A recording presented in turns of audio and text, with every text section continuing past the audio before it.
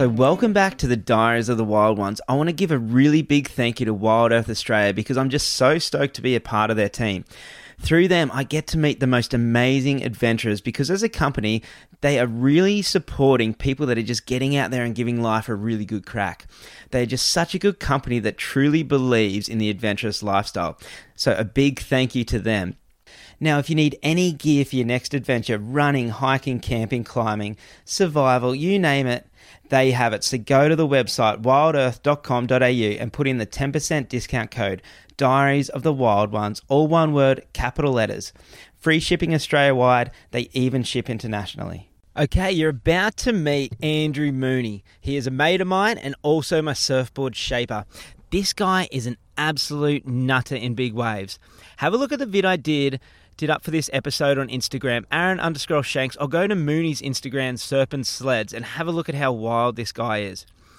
This is a great conversation with so much detail. All the surf dogs are going to love this one because the first hour is Mooney talking deep about his pro surfing career, the movies he has done, and all about his shaping. Then the second half of the conversation is just next level nail biting stuff where he goes deep into what goes through his mind surfing these huge waves. It is so hectic. I don't know how these guys do it. Definitely wired so different. Also, the board that I picked up when I recorded this episode turned out to be the Magic board. It's the funnest board I have ever owned and I am frothing on it. The Tim and Tony model that he shapes, I got it in a 5.5 20+1. It's about 25.5 litres for me and it's so good. I highly recommend ordering one through him because this thing works in everything. Mushy, shitty, fun waves and then punchy beachies. And then I surfed it the other day at about 6-8 foot and I was freaking out having such a small board, like small 20 under me, and it held so well. I couldn't believe it.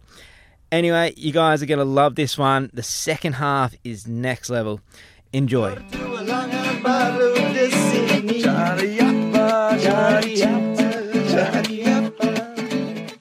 Yeah, it's a bit weird, but this is actually probably the coolest setting I've done a podcast in a surfboard shaping bay. I thought it would be good, actually. Well, this is where I spend most of my time.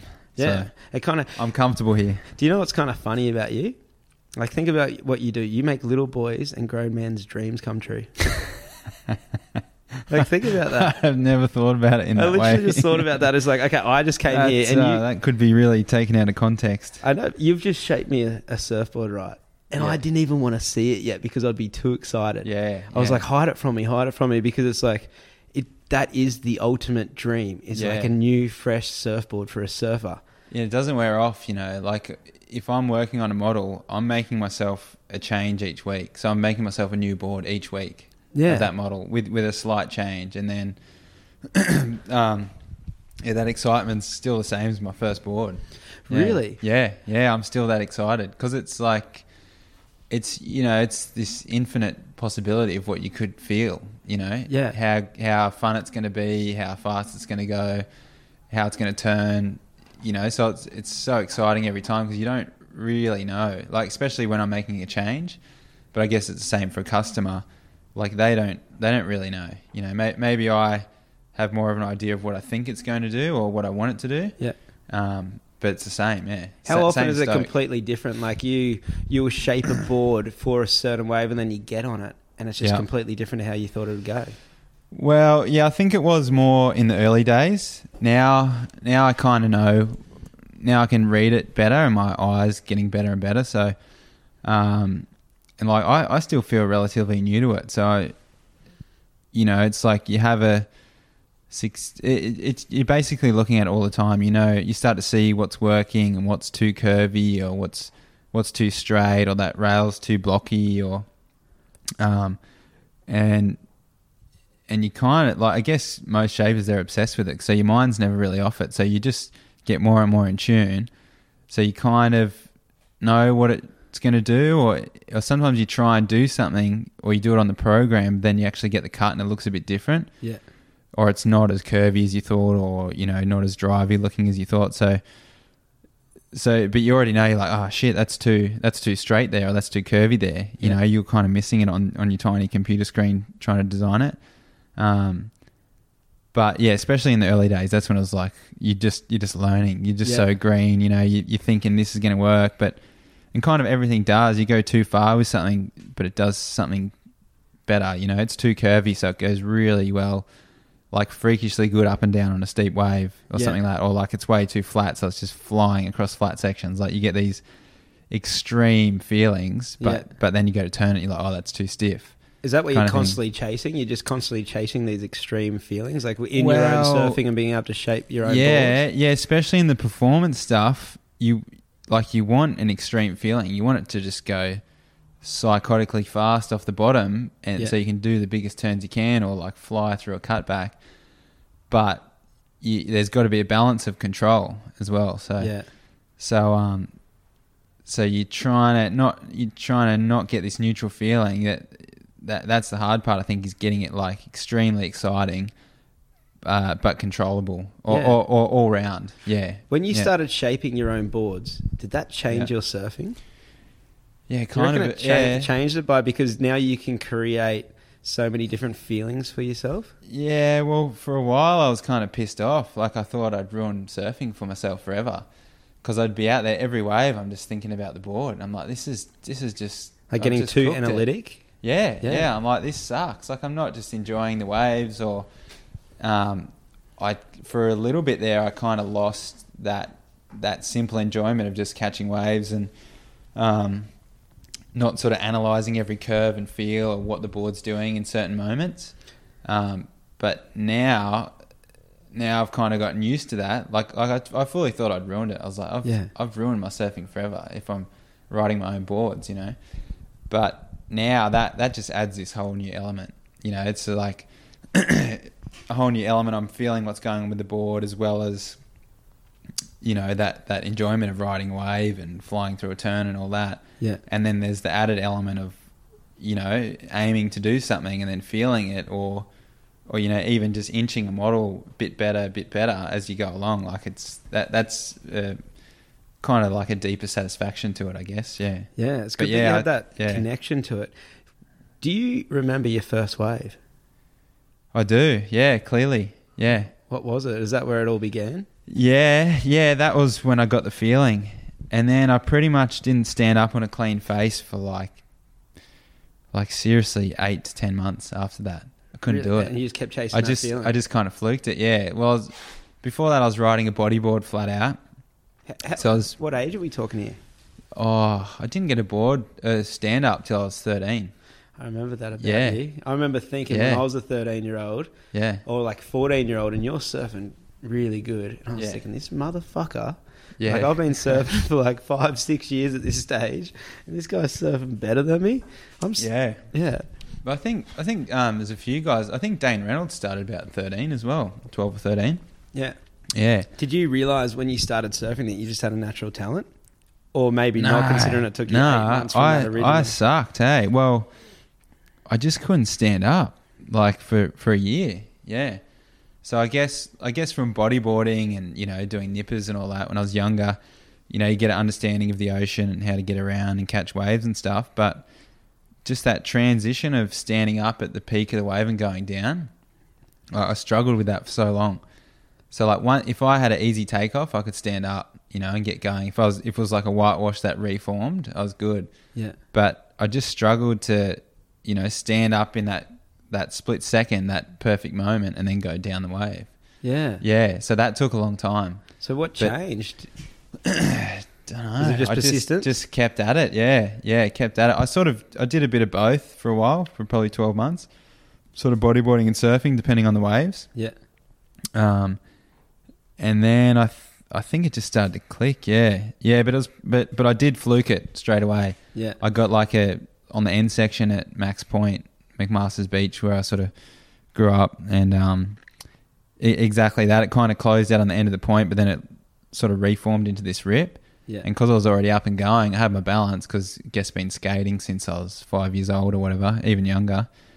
So you kind of know what to do once you're up. And then got the feeling, and then pretty much chased that again. Like, so I had the taste, and I think that's what kept me going for 12 months till I could actually master that takeoff. Yeah. So, but yeah, I sucked. I was pretty shit. Well, when did you realise that you're starting to get good? Like, if you sucked for like a total year, like how long did it take you to actually? Was it like once you got the ball rolling? Well, once I got the takeoff, yeah. I think because I just skated religiously, you know, before school, after school. We didn't live near the beach till I was, I think, probably 11 or 12 or something. So we're just like, if we weren't, we're pretty much just on a skateboard every day. Yeah, that was the thing. It's always the skaters, like Chipper Wilson. It's always those skaters that just have that different style, that like that wildness in their surfing. Yeah, and you know what? Like, I don't skate much anymore, but when I do it, I feel like I'm surfing better. You know, you kind of brings another element of kind of, because when you skate, you're kind of catching the board with your feet, you know. Yeah. And when you're coming at it from the surfing angle, I reckon you're just thinking about carving and turning, and you're not always thinking about your feet moving around on the board. Yeah. So especially for airs and stuff, you know, if you're skating and then you go and surf and do an air, it gives you this extra 10%, I reckon, of, you know, you're coming down for an air where usually I reckon just a surfer's mind is thinking their feet are stuck. You're going just through the motion. But when you get that kind of skate thing there, I think of where my feet are and I'm kind of looking, oh shit, my left foot's got to go back a bit to catch the board properly, you know. So and you make those decisions so quick. Yeah, but I think the skating makes it that way, yeah. So how did your surf career start? Like, did you, from this like 13, 14-year-old kid, did you just start gathering momentum? Were you just doing board riders challenges? I think it was, it was board riders really. I guess just surfing around McMaster's there, a few of the older guys were doing Evoca board riders. Yeah. And at that stage, like, that was like the pinnacle club around here, you know.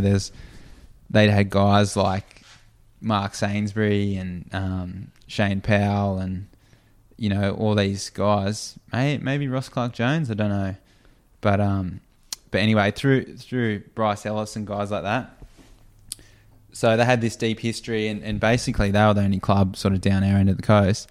So these, you know, the older guys from McMaster's said, you know, you should do this, you're surfing good enough. And so anyway, I think I went into under 16s there, and that kind of started it. And then met a few other guys, Brendan Back, Jesse Tate, Riley Evans. They were like the gun guys that I was going against. And then we all just sort of started chasing contests, Yeah, under 16s was flat out. Did you realise that you had a talent by this stage? Did you realise like that you could compete against these guys? Yeah, I thought I was heaps better than them. Were you competitive? Oh, fuck yeah. Yeah, I wanted to crush them, eh? Yeah, definitely. Yeah, I do. I mean, I feel like I probably come across mellow all the time, but yeah, I'm pretty competitive, really, deep down. Yeah, right. Yeah. Yeah, but so yeah, that's how it started. There was all the juniors. Like, my mum was taking me to contests flat out. Like, and did you have sponsors? Did you Nah, everyone else had sponsors. Yeah, I didn't have sponsors. Yeah, all the other guys, they were Quicksilver, Billabong, you know, all the rest, and like, I was in the mix with them and beating them a lot of the time. Yeah, so that all came later, but I didn't really mind. I kind of liked it. Yeah, because I felt like the underdog. Yeah, exactly. Underdog shining. So where did the first sponsor come in? That wasn't till maybe like 16, I think. And that was actually through the school I went to. They had this like surf academy thing. And anyway, they got some companies on board. I think it was Smith Optics, Peak Wetsuits, pretty sure FCS. So we kind of got hooked up through that, yeah. And still with FCS now, which is pretty cool. Oh, so, you are? So how long have you been surfing for FCS for? That's probably 16 years. Yeah, right. Yeah. And I guess through the school, it wasn't that official. We didn't really have personal contracts or anything then. But they came a few years later, yeah. So what was your first biggest contract? I guess I was riding for SMP from, I think I was like 16 to 18 or 19, something like that.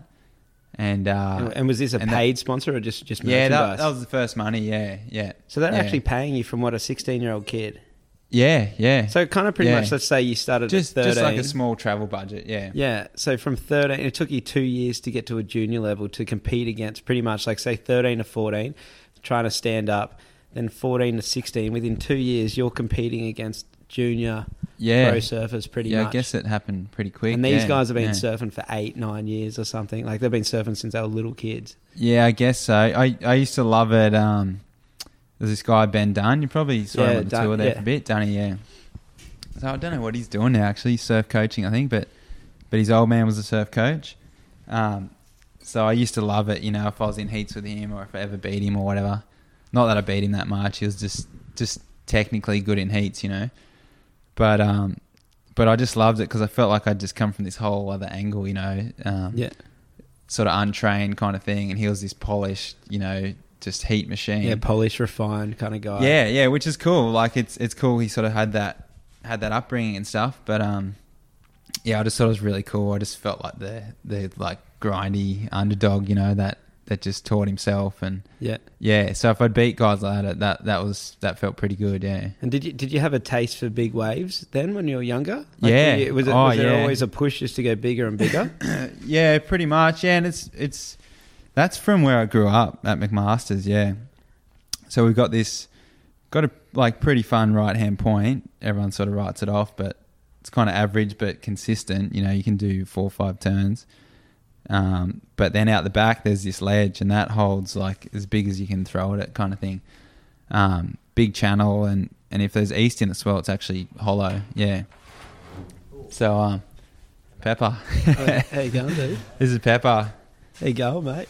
All right, we're back in. One of the other shapers just came into the bay. But so you're saying you're out Max Masters Point surfing caves, and that's where the big waves kind of started for you. Yeah, so it was pretty much like there was a big scene, you know, all the guys older than me, they'd surf this wave caves that was off the front of the headland, you know, and most of the time we got like a big south swell, so it was kind of fat, but it had this ledge, kind of like a back ledge which was deeper, sort of breaks in front of this rock, and like pretty gnarly, kind of really hollow but a bit weird, like doesn't really barrel, like it does, but it's hard to ride, and then that you can, we're starting to take off there now. We never used to. Then that sort of runs into this big bowl, which is like top to bottom, especially if it's east.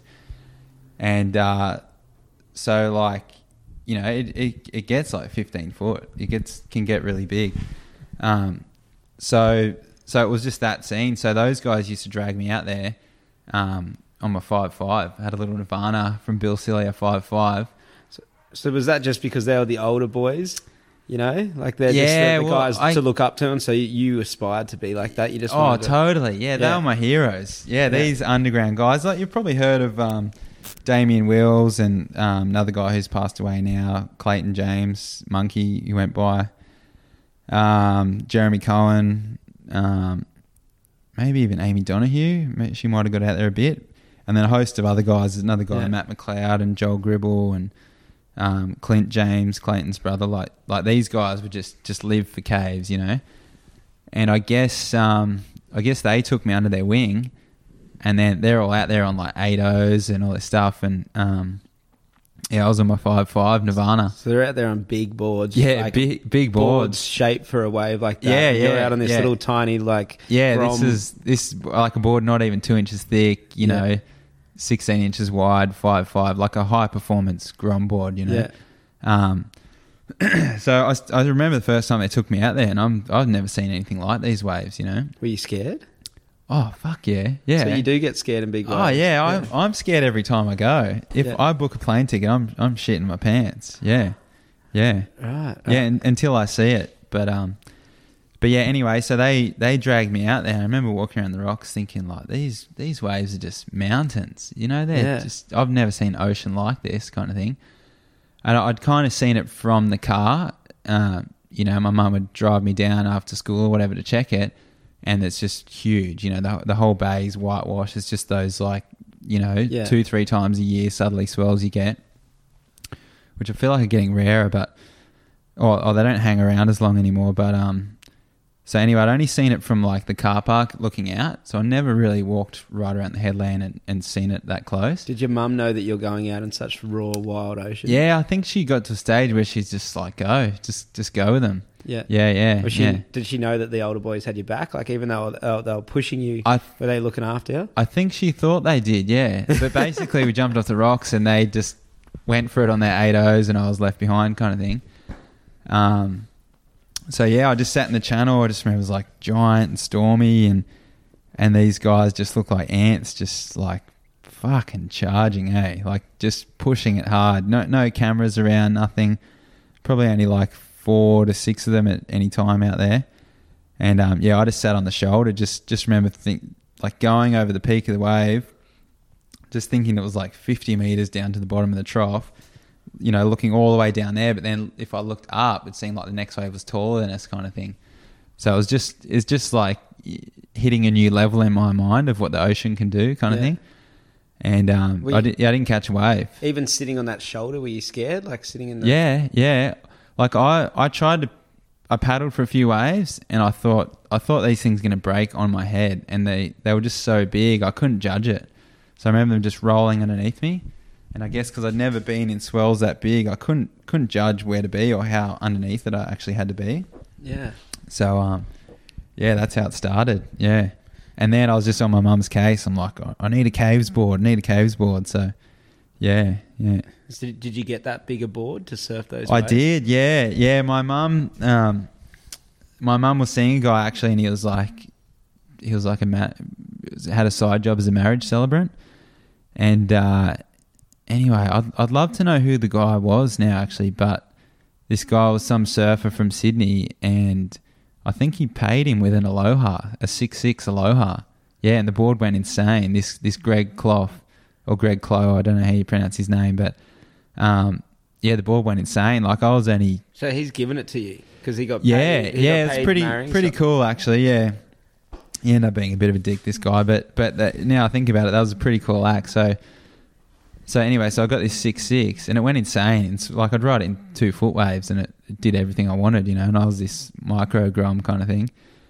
And so anyway, that's how I got my start. So I just rode that thing out there till it died. Yeah. Yeah. So from pretty much day dot from this, were you known as a guy that could handle himself in big waves? Mm.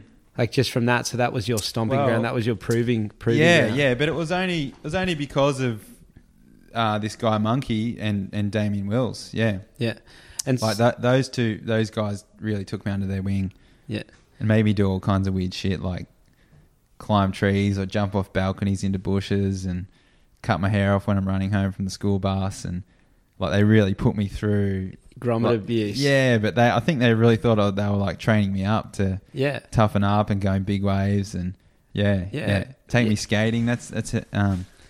Yeah, you're the young kid hanging out with the older crew. Yeah, pretty much. And now you're the biggest madman out of all of them. I don't know. There's a lot of madmen out there, but yeah. So where did your professional surfing career actually start? Do you reckon you could say that you ever hit professional level or like?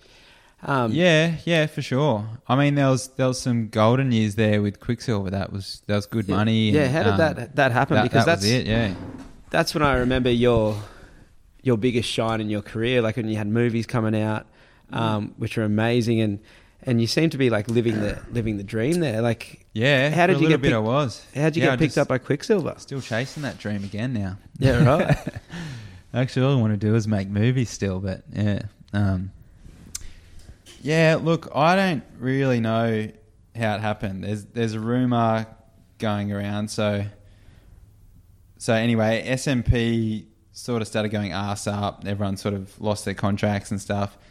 And then a few years there, I was just like labouring and still chasing it. Like whenever there was a swell, I'd just tell my boss, tomorrow off or next 3 days off, I'm going to Tassie or whatever. So I was just chasing it flat out. And then I think it was one Easter. You know, the East Coast, we always get really good swells in Easter and good winds and all that. And we had this... Oh, there's my phone. Mate, you should know to turn this off. I'll tell everyone to turn my phone. That wasn't me. That wasn't my phone. Continue. So, man, we had this huge night. It was like long weekend or something, you know. So the Sunday nights were massive when we're like 19. I think I partied till like 6 a.m. or something, you know, as you do at that age. Yeah. Party like there's no tomorrow kind of thing. And on all kinds of stuff and just not giving a shit, you know. And then there was a guy, he was shooting photos a fair bit and owned the local surf shop. And so anyway, I was shooting photos with him a fair bit and he rings me at like 9 a.m. He's like, mate, the waves are pumping. I'm just like, fuck, I've just gone to bed. He's like, no, you got to go surf. Like, it's that good.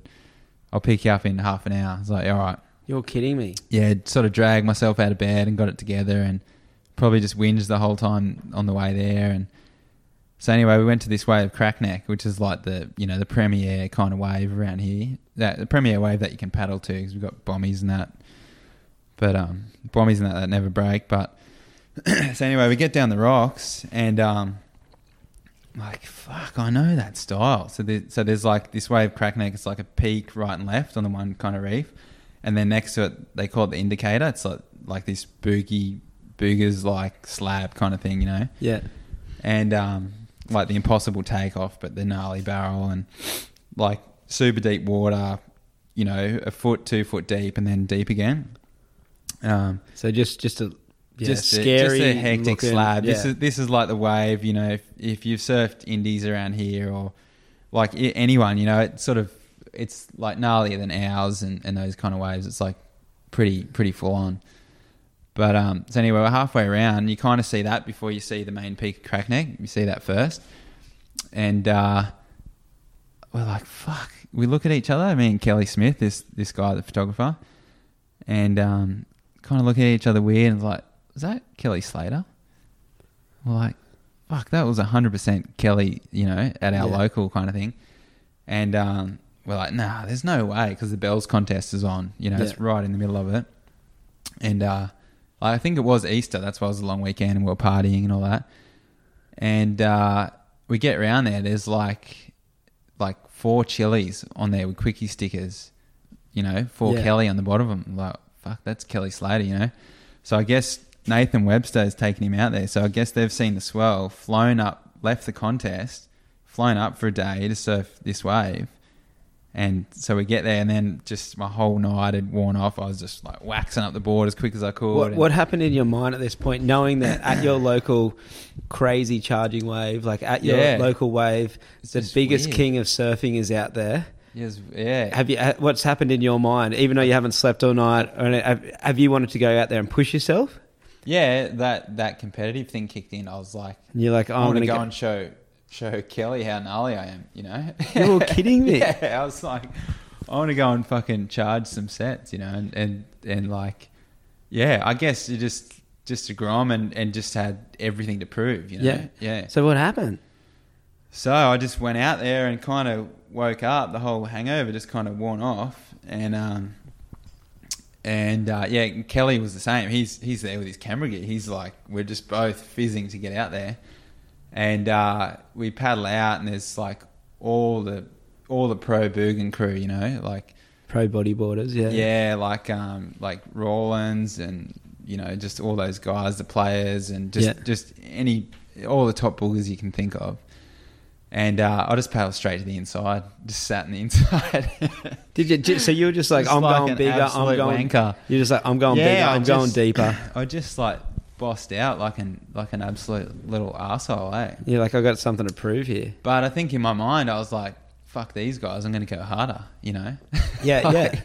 Well, Kelly Slater's there, your idol's there, like someone, the king of surfing is there, and like you want to prove yourself. It's like, get out of my way. I'm taking the. Yeah, I was just being a full hero, you know, and I think Dave Winchester actually dropped in on me on a set, because I just kept paddling to the inside, but so anyway, we've got ghosts here. The door just keeps opening up. What the fuck?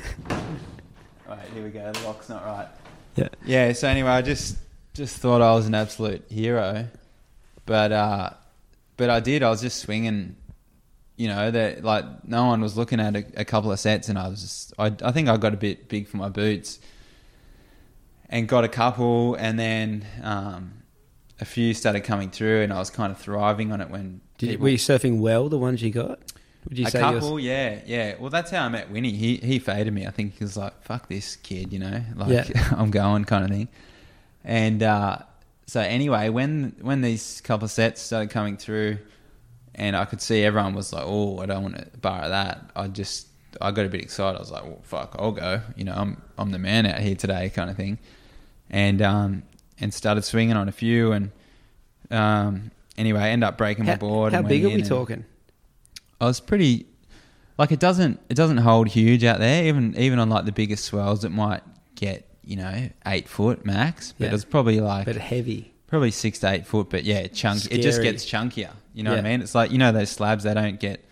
It doesn't really get taller and taller. It does a bit, gets wider and thicker, and more water exactly. moving, draining off the reef. Exactly. Yeah, it's like just gnarly. Yeah, it's kind of that takeoff where it sort of sits and drains for a bit, and you're taking off underneath it. You don't want to go near the lip, Yeah. So anyway, I got fucked up and basically, got what I asked for. Hit the bottom and broke my board and all that stuff, and kind of pretty much had a reality check, and then went and sat on the rocks, and actually nearly took one of Kelly's boards out. Everyone's trying to talk me into it, going, just take one out. Anyway, wigged out and didn't do it, and man, you should have. I know. I've thought about it a few times actually, but I just don't think it would have went down that well. He's probably boards that he had for the contest or whatever. But and anyway, it was really cool. Actually, end up sort of. I think I apologised to Winnie for snaking him and all that, and ended up meeting him in Rollins, and sort of became good mates from that moment.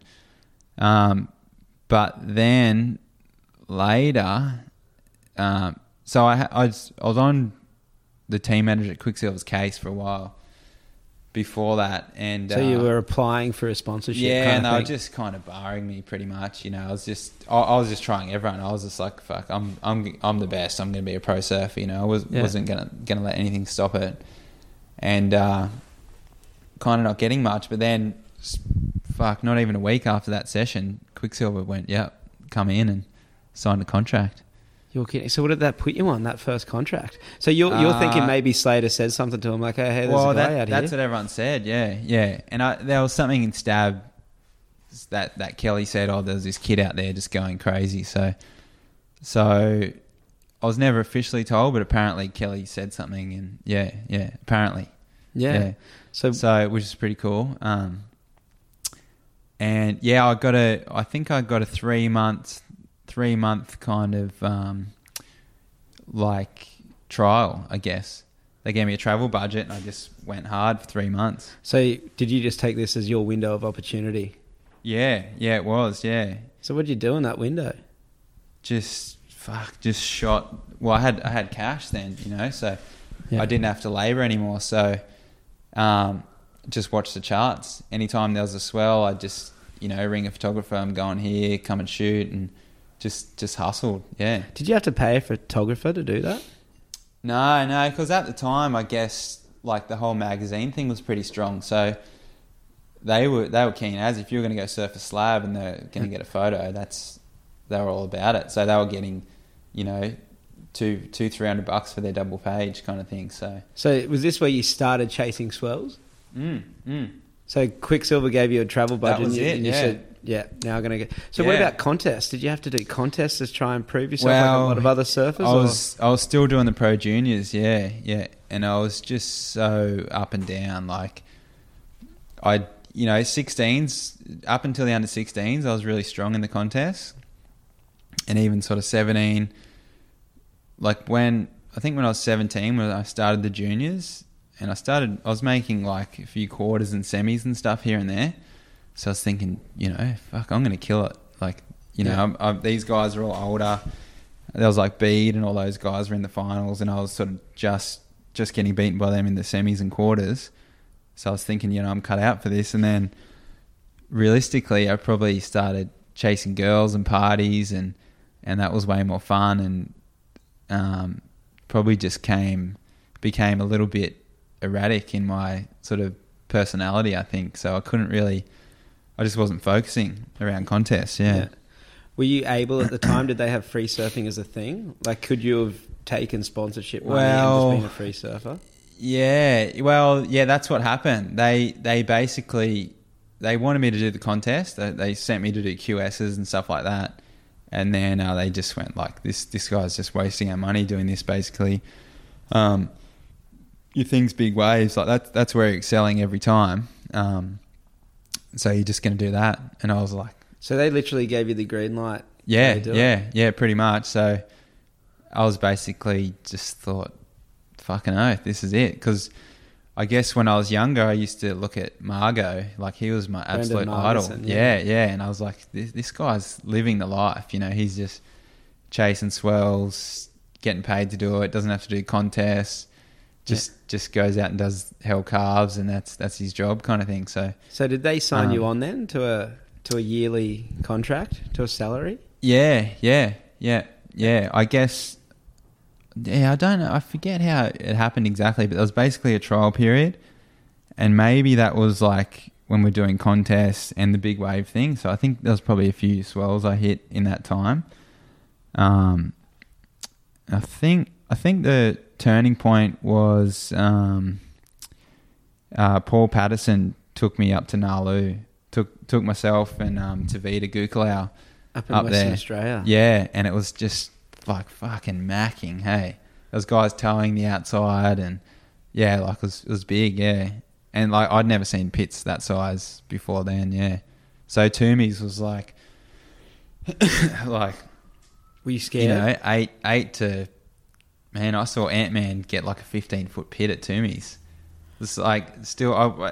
Jamie Scott shot it. I'd love to get the photo, yeah. It's crazy. So how old are we talking here now by this stage? So I'm pretty sure I was 18 or almost 19. Yeah. And they've signed you onto a salary. Yeah. How much are we talking? I think the first years were maybe like 40K, something like that. So yeah, I was cheering. That's yeah. So suddenly you can afford. You've got money coming in your account every week. Yeah. Every month, money would drop in, and I had nothing else to do but watch the charts. Yeah.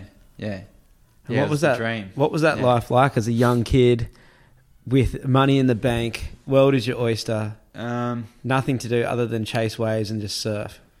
What did you like? Yeah, I think it was like probably scattered and unfocused as I was. Like deep down, I think I was just really focused on getting the job done. Yeah.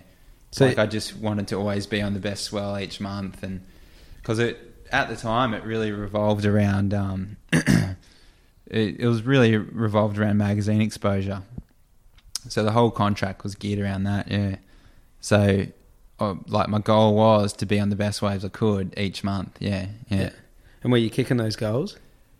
Yeah. There was bonuses in contracts that I was getting each year, and yeah. So. Yeah, it was pretty cool, yeah. Did you ever think that, like, that run could end? Not really. I was just so focused on getting the job done, I didn't even think of that. And I was pretty much just spending every cent I had on getting more and more exposure and chasing more and more swells. And did you see jealousy with other surfers? Like other surfers that were sponsored, that had to do the QS, that were doing all the... Nah. Contests, and you could just free surf? Nah, not really. I was a bit of a lone ranger, I think. Yeah. Well, I probably travelled with Marty Paradisus a bit, and but a lot of the time I'd see a swell and just go solo. Yeah. Or like Ant-Man, he'd sort of direct me a bit there for a while. Like he'd say, you know, there's a swell hitting over west, come over. So I'd just go by myself. Yeah. So, and when you do this, you just stay with the local guys over there? Yeah, to stay with a photographer or just some random like West Oz, you know, like guy who just surfs as well. Yeah, this underground charger kind of thing. Or, it was really cool. So it was just, a lot of it was kind of solo or yeah. So where did your movie career start? Your surfing vid, A Month on the Moon, is one of my favourite vids. Yeah, I just love it, and I really wish that there was more videos out like that because it was funny. Great surfing. It had so much variety, and it had a storyline. So how did you come up with that? Like, did you have Quicksilver backing you for that? No, they didn't want me to do it. No, I think that was kind of the start of the end with Quicksilver. Like, the team manager and I, well, I guess not that we weren't seeing eye to eye, but I think I was so focused on being on all the best swells and getting the job done that, you know, like they were trying to get me to come in and do catalogue photos. I'd be like, nah, there's a swell hitting there, so I've got to go. You know, so I kind of lost sight of, you know, who was paying the bills and all that stuff. But did you ever look back on that? Because I think now it's like you see a lot of the pro surfers and everything, it's like that marketability. It's like there's guys that rip. Yeah. They're not that marketable. And you see guys like Laurie Towner, and he just absolutely just charges and rips and everything, but doesn't have like a major paying sponsor. And then you see other guys that, like, you know, have got a big Instagram, social media. They're quite trendy. Yeah, well, that's what it is at the end of the day. Like, at the end of the day, it's just show business and selling product, you know. So, like, if you're not influencing people to buy something, you're not really helping the company. Yeah. And so did you see that at the time? Did you understand that was your role? Yeah, I did, but probably too late. But so I was hanging out with Dion Ages a fair bit around that time. Even though we're kind of, like, I was going to do the big wave thing and he was kind of doing the performance thing. We're both free surfing. We're both, you know, still hanging out heaps. And I think at the same time we kind of figured out that it needed to be on the internet, you know. And he probably took action earlier, even though we were both talking about it. And so anyway, I think he started D on TV and all that stuff. And that was kind of like the forefront at the time, you know. And he did it really well. That was like a webisode? Yeah, I think he's doing like web clips and webisodes and basically just putting out a bit of surfing and whatever he's doing that month and or however long it took. And I guess he was probably more organised than I was. So I didn't quite get it together until my contract had kind of expired or they decided behind the scenes. So I went in with this big pitch and everything and did it all, but then like, well, actually we've already signed contracts and there's no money for you anymore kind of thing. Yeah. So holy shit! How long were you with Quicksilver for? I think it was 5 years, something like that. So now's the ultimate question. It's like you've had a well-paid surfing career. Yeah. And then next thing you've just gone in and said, "Hey, what about my contract?" Yeah. How have they approached that? Like, how did they? Well, it was a bit of a shock. Well, the team manager and I started, you know, it's not that it got a bit weird, but I just sensed he was not into me anymore, you know? Yeah. Because I think I was probably running my own race a bit too much for his liking. And it was a shock because that year I got bonuses and everything. And so I thought I was doing my job, you know? And I think I had to get the last year I had to get 3 covers, something like, you know, 30 double pages, 42 single pages. Like it was a lot I had to get, and I hit it all and got bonuses. So like, you know, 3 covers in a year and all that's doing pretty good. That's amazing. Yeah. So anyway, but I think that's inevitable too, you know, like. How did that conversation go down? Like, it was just a phone call, and actually I was in the middle of filming 1 Month on the Moon. And we'll get back to how that started, but when you asked me before. But so I was actually driving to Hoy's place to shoot the bit with him. Matt Hoy, the famous Matt Hoy. Yeah, the Hoy. And so anyway, I thought I'm doing this really good job. I'm getting like Ross Clark-Jones, Hoy, Ando, you know, getting all these Quicksilver guys in. So anyway, I'm literally driving down Hoy's street and team manager calls and tells me, you know, there's no money for you next year, basically. So I said, okay, well, is there a contract or something? And he goes, no, there's no contract. So as in not even merchandise? Yeah, pretty much. Just completely like... Well, he said, we'll hook you up with stuff, but there's no contract. And I just said, yeah, no worries, and hung up the phone, pretty much. Well, you just copped it on the chin. Yeah, I was like, well, fuck, I'm not going to argue with you. Yeah. So he just...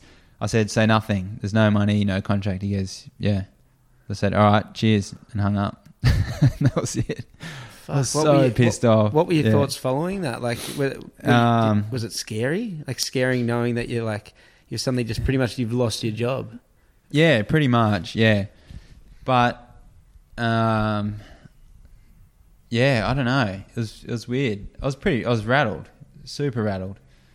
So it was Jimmy Kinnaird, who I made 1 month on the moon with, sitting next to me in the car. So just the two of us, gone from, going to Hoy's house to shoot this scene, just high on life, we're making this movie, to like, fuck, you got no job. There's no money coming in next month, So basically I had a little moment in the street and then pretty much, rolled my sleeves up and knocked on Hoy's door and shot the scene. Yeah. Look at him, and that's a scene where you're looking for the spaceship? Yeah, well, Hoy took the spaceship to the pub and crashed it in the tree. Yeah. How did you... So which is classic Hoyo, the grunge style. Yeah, we had to... And, we got there, we had to have a beer and all that stuff. So, yeah. So, yeah. But it was... Yeah, we just got on with it. We just kept making the movie, I guess. But I was a bit pissed off because I was like, well, fuck, I would have probably put more mates in it than... not that those guys weren't my mates, but I really tried to put the Quicksilver team in there. You know? So anyway, yeah. How did you come up with the idea of a month on the moon? So, Jimmy Kinnaird had a month free. So I think at the time, there you go, beer number 2's going down. Yeah. I haven't finished the first one. Oh, yeah. Have I only had one? I think James Kinnaird at the time was working for Rip Curl, doing all their search stuff. And so I guess Matt Wilco got him the gig, and so he had a month off that, and he just got on my case. He's like, Moon, let's go film. I've got a month off. I'm not going to do nothing. Let's just go shoot. I want to shoot with you for a month. I'm like, fuck, all right, let's do it. So I think we went to Indo for a couple of weeks maybe with Laurie Towner. That's how we got Laurie's.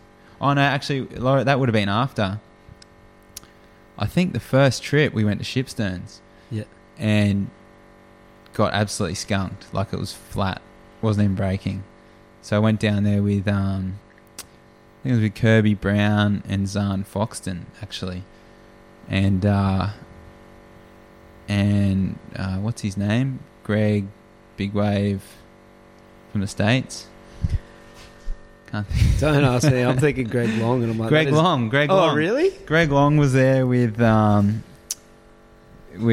few other guys and whatever, and it was just flat. I surfed this inside ledge, like behind Shipsterns, where you see it gurgling and all that. Like I caught waves on that just for a laugh and whatever. And Greg actually got one. I saw one wave break all day, probably like 8-10 footer, and Greg just sat there staunch as just focused on the horizon waiting for this wave. So I've come all this way, I'm going to get one wave. Yeah, pretty much, yeah. And fuck, massive respect. Like he sat there for so long, and myself and Zahn and Kirby just whinged in the boat and we're like, this is fucked and whatever, and he actually got a good wave. And then we went back to the boat ramp. I actually swam, there's this whole other story with seals and stuff. It's not that exciting really, but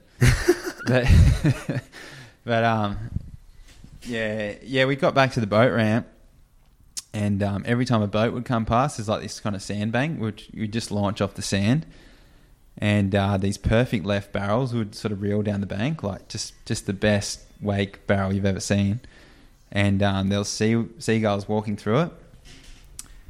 So anyway, Jimmy's filming it, and they didn't think much of it. Oh no, actually we're into it. This was like the most exciting thing that had happened all day, kind of thing.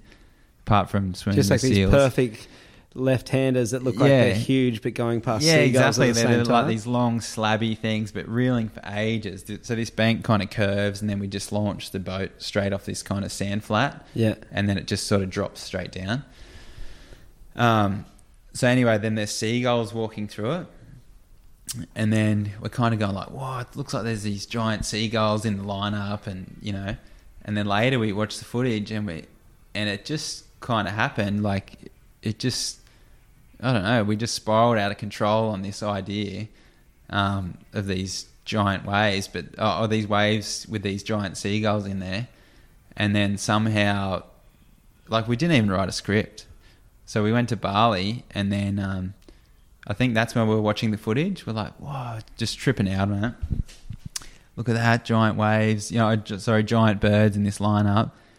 And then somehow the idea came about that we had to get to this planet to surf this wave where there's these giant seagulls. And we just ran with it. So that became the movie idea where you had to train. Yeah. So there's a month on the moon is basically what you surfing different places around Australia and around Indonesia. Mm-hmm. Yeah. And to train to surf this giant left-hander. Yeah, yeah. And we only had 4 weeks to film it, so that's why it's 1 month on the moon. Yeah, right. Yeah. So yeah, the idea came about, okay, so I've got to train up to go surf this giant wave. And then we're like, oh, maybe we have to get the magic wax from what's it called? Mad Wax. Mad Wax. Yeah, the old movie with Ross Clark-Jones. So at this stage, we hadn't even spoke to Ross, and Brad Gerlach was staying at our mate Brad Masters' place in Indo. Brad Masters, this photographer, and actually he's like this full CrossFit dude now. Anyway, I haven't spoken to him for years, but so anyway, this whole movie revolved around me training to go to this other planet, surf this left, and we had to get the wax off Ross so we could, wax the board and fly to this other planet. So it'd be like, special wax that'll work on the other planet. Yeah, well, in Mad Wax, how they have to wax the board and they say, I forget what they say, but they take me to, and they like fly to Aussie Pipe or something. Yeah. And so anyway, we grabbed Gerlach and we're like, do you want to shoot a scene in our movie? We had no idea the storyline or anything. We're just like, okay, well, let's just make something up. We didn't even make it up. We're like, when can you shoot? He's like, tomorrow. We rock up tomorrow. You keen to shoot? I'm busy tomorrow. So then the day, he's like, yeah, I can do it now. I'm like, fuck, what are we going to do? So I just literally got a bit of paper, wrote down some lines. It's just the quickest thing I could think of. And that scene, we just shot that scene 10 minutes later. Yeah. And that's how we did the whole movie. So anyone we came across, like Laurie came with us to Java after that. And that was actually the end scene. So pretty much the first waves we got were the final surf section. So then just on the spot, we grabbed Loz and we just pieced it together, and we just did this whole thing. We were telling Gerlach, yeah, Ross Clark-Jones is in the movie. That's what we're telling everyone, that Ross is doing this scene. We've already shot it with him. Ross starts the movie, and we hadn't even talked to Ross. Where did the spaceship come into it, but to get to the faraway planet? Well, I think we thought that'd be funny to like edit flying off in a spaceship. I think Jimmy was playing around with editing stuff and figured out we could make things fly away and all that kind of stuff, and just thought it'd be funny. Yeah. Thought it'd be funny to wrap me in foil. Where is this movie now? Like, how can people see it? I think Surfline years ago broke it down and put it in scenes on their YouTube website. Yeah, I don't know if it's in YouTube or their own player, but it didn't really, like, no one knew it was on there. So, so remember, didn't you get it with Waves? You got it with Waves, yeah. And we went to Surfing World first to Vaughan Blakey. He's like, yeah, I'll run it, and he watched it, and I don't know if he knew what to make of it. I thought he might have thought it was a bit too weird or something. So then we weren't kind of getting the vibe from him that he wanted it, because at the time we just thought Surfing World was the best magazine. Thought they were doing the best stuff. So we went there first. Got a weird vibe that he wasn't really keen on it. So then we went to Waves, and they jumped on it straight away. But then Doug Lees, who was, I guess, the main editor at Surfing World at the time, rang us up. He's like, "Yeah, we want your movie. We want it." Like, pretty much said, Vaughan cooked it, and I'm stepping in here. We want this thing. It's like, and he's just praising it. Most unique thing I've seen in years, and yet we want it. What do we have to do to get it? I'm like, look, we just shook hands with the guys at Waves, I can't really renege on that because Vaughn kind of. Do you make money out of these movies? No, we didn't make a cent. No, I think I spent self-advertisement. Yeah, I think I just wanted to make movies. Yeah, yeah. Like it's all I want to do now is make surfing movies. Yeah. Are you still thinking stuff gets in the way, but the surf movies that you're still thinking about now? You're still thinking about having them themed and acting in it? Oh, 100%. Yeah. Because that uniqueness, that's why it was like one of my favorite movies when it came out. Even though I knew it was just hilarious. Yeah, yeah. It was. I was going to do another one, and I haven't actually talked to Toby about it. But Toby and Creed and those guys did. Ripped? No, it had a really weird name. I want to say Mr. Magoo. But Creed was Creed like... Tarrant, yeah. Getting a bit tired from the day, but... God, what was it called? Nick's Nick Nooley. Yeah, I haven't even seen it, to be honest. I probably should, but I think it's online now, yeah. But guys, that's the thing. Like, these guys are all doing something different, and that's what's so interesting. And it's like the people going outside the box. I'll tell you something, and I haven't talked to Toby about it. Mikey Brenner and I were on the piss in Byron one night. Like, we were loose, we kind of sent it, and we ended up hanging out with Creed and Toby and a few of the guys from Skeggs. And I'm in Toby's ear. I'm like, just maggot, kind of talking shit, but I really wanted to make this movie. I'm like, look, I'm thinking about a movie, Tobes. I want to have this environmental message and blah, blah, blah. But I was thinking like a Burke's Backyard style, how to garden, how to do this, and then everyone has their own kind of section, Yeah. But basically got across to Toby, and I could see his mind ticking. I'm thinking, yeah, he's on board with this with me. We're going to make this movie. And anyway, I think I inspired the Nick Nooley, because you know how they're saying like the planet's full of rubbish and all that stuff. So I haven't actually talked to Toby about it. Say, hey mate, just claim it on you. I think I gave you that idea, which is cool. He did it. I didn't do it. Kind of doing boards and everything's kind of taken over. But yeah. Anyway, does shaping your own surfboard, is that just a product of being dropped as getting paid to surf professionally? Was that just a natural progression into staying in the industry and staying... Yeah, kind of. Like, I never started doing it thinking, oh, yeah, I'm going to make a job out of making surfboards. It just took my interest. Like, I guess for years I swore I would never do it. I think I was writing for Nirvana surfboards at the time. And after the whole Quicksilver thing, they were kind of hinting at, we want you to shape and, start getting a bit more hands-on and stuff.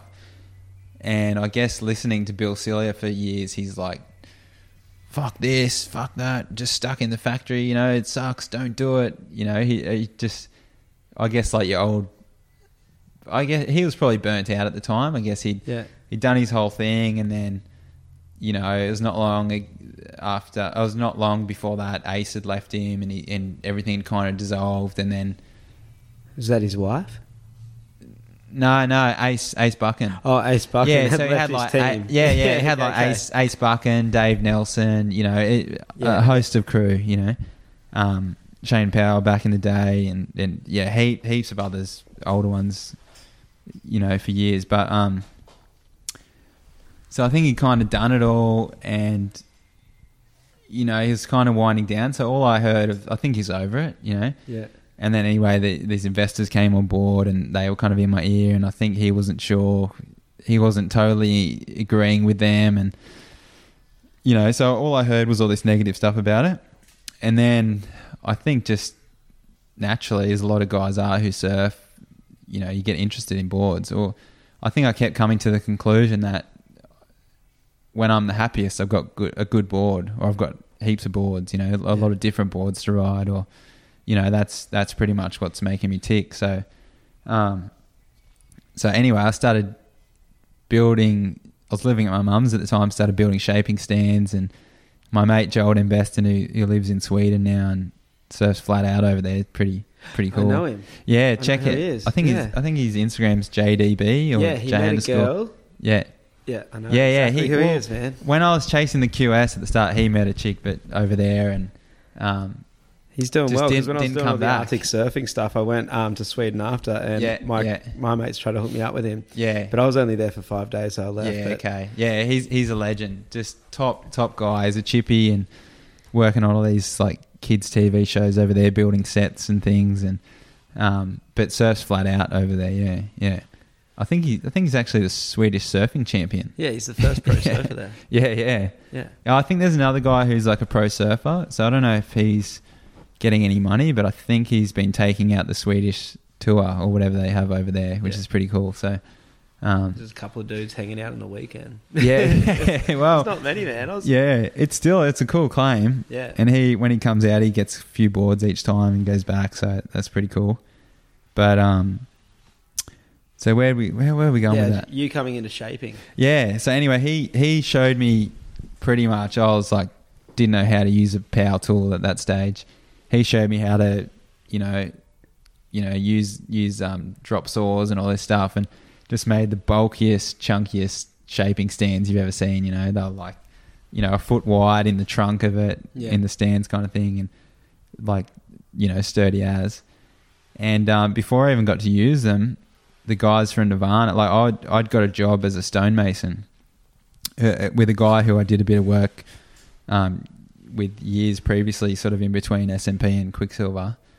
And so I was just banging rocks and I was just over it, it was just shit, It was all right, but just lifting rocks every day and, it's like caveman kind of work, bolster and chisel. And so, before I got to use the stands, the guys from Nirvana said, look, do you want to come over and shape? And I was just like, fucking oath, send me over. So I grabbed my chick at the time. We went over there for 3 months and really cool. I got to thank those guys so much for giving me a start, because they just chucked me in a shaping bay and just pretty much said, go for it. They had a guy there sort of shaping for them and designing for the US side of stuff. And he pretty much showed me how to hold a planer and how to cut a board out, and then I just went for it. Did you fall in love with it? Like, is it a passion for you, would you say? Yeah, I loved it, because I was always so critical of boards when I got them, off shapers. I'd always, and I didn't really realise it till later, but I'd either be like super rattled and be like, this thing looks shit, I guess like everyone is. When they get a new board, or you're like, whoa, this thing looks amazing, this is turning me on, kind of thing. So it's like any, any surfer. Turning me on. Yeah. You just feel it. You just feel it under your arm. You know it's going to work. That thing you've just shaped me. It's like, I just look at that and I know it's going to be so much fun. Yeah, I'm proud of that thing, actually. The Tim and Tony, Yeah. Focus, mate. Yeah. But no matter if you do or don't know about design as a surfer, I think you've got this subliminal, this thing in your subconscious of what you've ridden that works, so you've kind of locked in, well, that worked and that looks like that, so you've subconsciously built up your own design or your own kind of thoughts of what you think a good design is, or what makes you tick as a surfer. How does it feel when you've shaped a board for yourself and then it just goes insane? Yeah, that's the pinnacle. Like, that connectivity that you have to it. Yeah, it's just pure joy, I guess. There's no two ways about it. Like, especially when you've sort of worked on a shape and you might have made some changes that, or you're stuck on a benchmark. Yeah.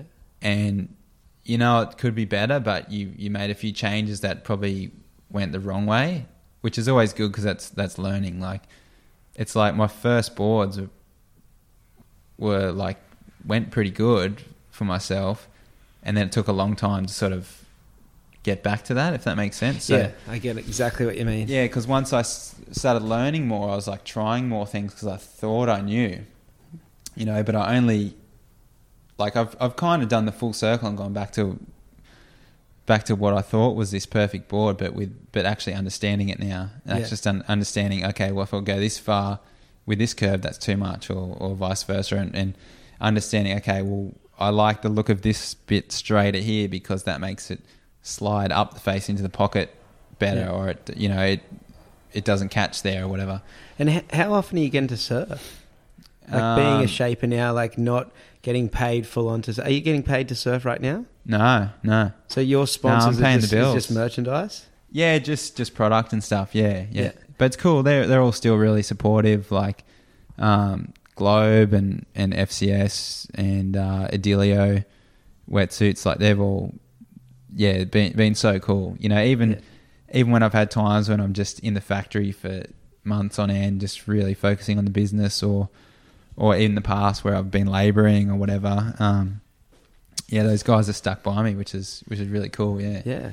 That's an amazing company to have. Yeah, to have that. Yeah. But how are you funding? Because you're still so you're shaping your own boards. Mm-hmm. You're shaping boards for other people. Mm-hmm. So you've got your company Serpent Sleds. It is now. Mm-hmm. How are you funding? Because you're still chasing big waves. You're still bouncing around the country. Yeah. Well, I haven't heaps lately in the last few years. I've really just sort of focused on, dialing in the shapes and just sort of surfing around here with a couple of key sort of swells each year. And then also like structuring the business. Yep. I find that has been, design's been the biggest learning curve because it's just, you think and then it's like, holy shit, you just open up a whole another can of worms, and then your understanding gets deeper and deeper, and I don't know if that's going to stop kind of thing. And having a business mind, that's so hard. Yeah, and then that side, the business side's been the other big learning curve, and I guess a struggle at times too, because you're trying to structure it, or there's probably 18 months, 2 years there where I was just constantly restructuring. It's like, hey, well, I'll get glasses in, I'll get everyone in, and then I'll just push the business, or then I'll go back to doing everything myself, or I'll outsource everything and I just design, or so it's like you don't really know the perfect formula. Yeah, like it kind of looks good on paper, and then you try it and you're like, oh, hang on, holy shit, I'm losing money hand over fist here, or like that's just this other factory's not keeping up with my demand, so the boards aren't coming out, so I'm not getting paid that week.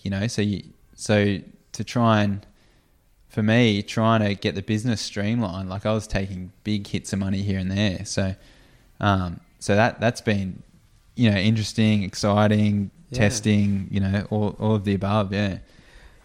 So what I'm so interested in now, the thing that really confuses me about you is that oh fuck, man! Since I first not the first person to say that, it really confused me about you. How absolute weirdo. How you can chase these big swells that you do, or how you be able to push yourself over the edge. It's like, do you understand that you're wired different, or like, what is it? Take me through when you see a swell on the charts. Say you see a swell at Ship's Turns. That seems to be a place where you've really made a name for yourself. Ship's Turns down in Tasmania, which is this crazy giant wave with a big step in it. How would you describe Ship's Turns? Ship's Turns it's probably I think the most daunting wave around. Looking at the shape of it with the steps and all that kind of stuff, especially in a big period when there's further in between each swell line. That's when the power is. Yeah, well, it's when the trough gets lower, so the longer the seconds of the swell, which means a swell, it can be a 15-second swell. It means the peak of each wave is 15 seconds apart. So the longer that is, it creates more steps because in between the waves it drains out more. So Ship's Turns on a big period swell is like, that you got the right and you got these other big slabs and stuff, which are just huge scale and I guess force of sucking up the face. But I think Ship's Turns can just look ugly. It's like, shit, is there even a line into that wave kind of thing? Do people chase it for those long period swells to get more steps? Because I can't even imagine that step. Having that step. People do, and to be honest, I don't. Like I'd rather it be really big and a smaller period where you can actually thread a 15-foot pit, not go down a 15-foot staircase kind of thing. Like, I'd prefer to enjoy the wave, not like full do you safety. train for it when you see? Like, are you training? Like most guys with big waves, they're training. I've never trained ever. No. So how do you cop a big wipeout like that? Like if you don't make that wave, that is a huge wave with so much power. It's cold water. It's wild. It's raw country down there. Yeah. Everything's pretty. Like the cold water feels harder too. Like you said earlier, like on your way to surf a swell, you're scared. Yeah. What's going through your mind? You've seen that swell there. Well, you're on there. Is it just goosebumps, or are you literally scared? No, I'm pretty scared. Yeah. I can't relax. Like I just in my mind is going through like bad scenarios. Like I'm freaking out a bit. Yeah. So why are you going to do it? Like I'm almost more scared of not doing it, if that makes sense. Like if you see that if you see this huge wave, so weird. Yeah. I think I'm more scared not to go, basically. Like missing opportunity. It's my own pressure. Yeah.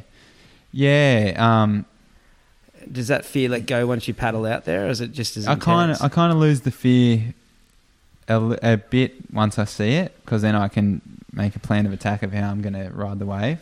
But there's definitely been times when the fear's worse. When I see it, it's like, fuck, it's pretty big today, And you're still out there. Yeah, I got some weird thing where it's like, I don't know, I have to take it on for some reason. I have to tackle it. Do you think it's like proving yourself? Maybe, but it's like it's like more of a fear of, I'll go home more rattled if I don't have a go, if that makes sense. But yeah, I think I've learnt to like I've always had a thing in my mind. It's like, well, if I'm first in line and a set comes and I can't see an entry into it, like I don't have to go. You know what I mean? I'm not going to go something that I can't see an entry. But then, so you don't let your ego drive you too much in those situations. Does that happen? Like you see a big wave coming, it's your turn, and you've not gone. But sometimes I do. Like I think the first time I was down there, it was pretty cool. I was just sitting there with Mark Matthews and I think Parko, and I just decided the next big wave that comes, I'm just going to spin and I'm going to go. No regardless. Yeah, so the whole time I'm sitting, I just sat there silent. Had you got a wave? Yeah, I'd had some waves, but I don't think I'd paddled like a huge one yet. So the whole time, I just sat there silent. I was picturing a giant wave on the horizon, and then, in my mind, when I saw that giant wave, I was sort of flinching to just turn and go. And then I'd picture it over and over again. So I felt like I was getting crazy adrenaline, because I felt like I was actually living that moment of deciding, okay, fuck it, I'm turning and I'm going. And then when the set came, I just turned and went. It was like I'd practiced it 20 times in those 10 minutes before it came, kind of thing. So sometimes I just do that. It's kind of stupid, but no. Well, I think everyone just has strategies to get them over, to push themselves, and you have this strategy. Yeah. But now I'm better at like maintaining that kind of readiness to go, but being more calculated. Yeah, like going, okay, well, if it's a big one, I'm ready to look at it. But if I can't see a line down it or an entry, like I'm not going to go. Have you had some close calls? Yeah, like I always get too big for my boots, and I'll get a big one, and then I'm all pumped up, and then I get more trigger happy, so I start going, and then I get fucked up, and it's like, whoa, okay, pull your head in. What's the worst wipeout you've ever had? Probably I've had two that like really scared me. Yeah. So one at Shipsterns and one at ours.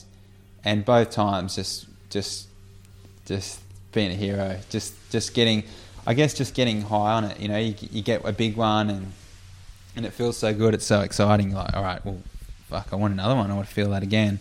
So you're just high on adrenaline. So you want to go bigger and bigger and bigger and take off later. And push it more and push it more. So like, and when everything's rolling your way, you never foresee anything bad happening because everything's just connecting. And you get on a roll because you become more confident. You hesitate less. You know, and you feed off that, and it works. Like you get better and better. But there's a point where it's like that's not physically possible. You know, or there's a bump in the wave you don't know that's going to come up, or it steps a bit too hard, or you know, so you can only push it to a point, you know.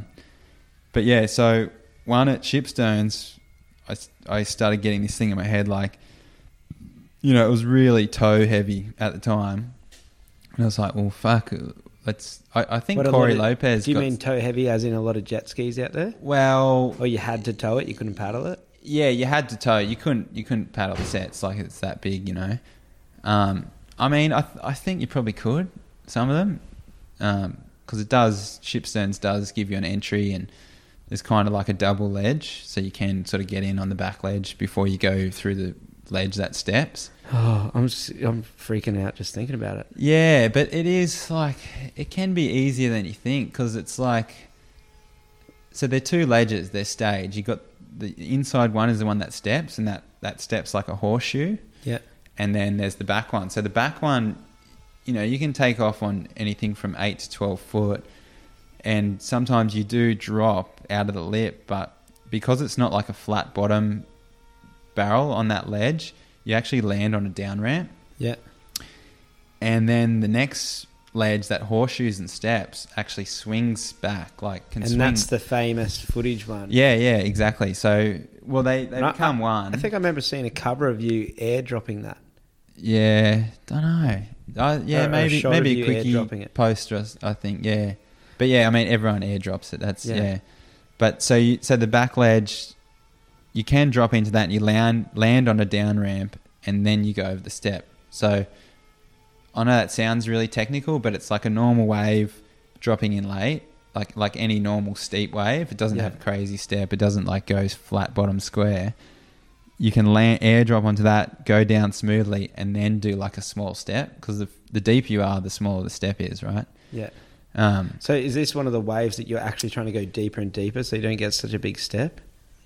Yeah. So you almost fade left to go around the step. Like, so when you see guys do, like, there's some classic waves of Ryan Hipwood where he's like falling out of the sky, but it's really because they've gone too high on the line. They've gone too far to the shoulder, so they've got to do a big step. So you have to kind of fight your instinct with that, like what a normal way to do. You fight it to kind of anticipate what's going to happen. Everyone's thinking like, you want to get to the channel, but it's not the safest line, you know. But then you've also got the barrel section from the first ledge, which can come across. So there's sometimes you don't have a choice. You have to take on the step full on, you know, which is probably the classic one of Hippo. He's probably had to go wide, you know. So then you have to do this giant step onto this flat bottom, you know. It's difficult.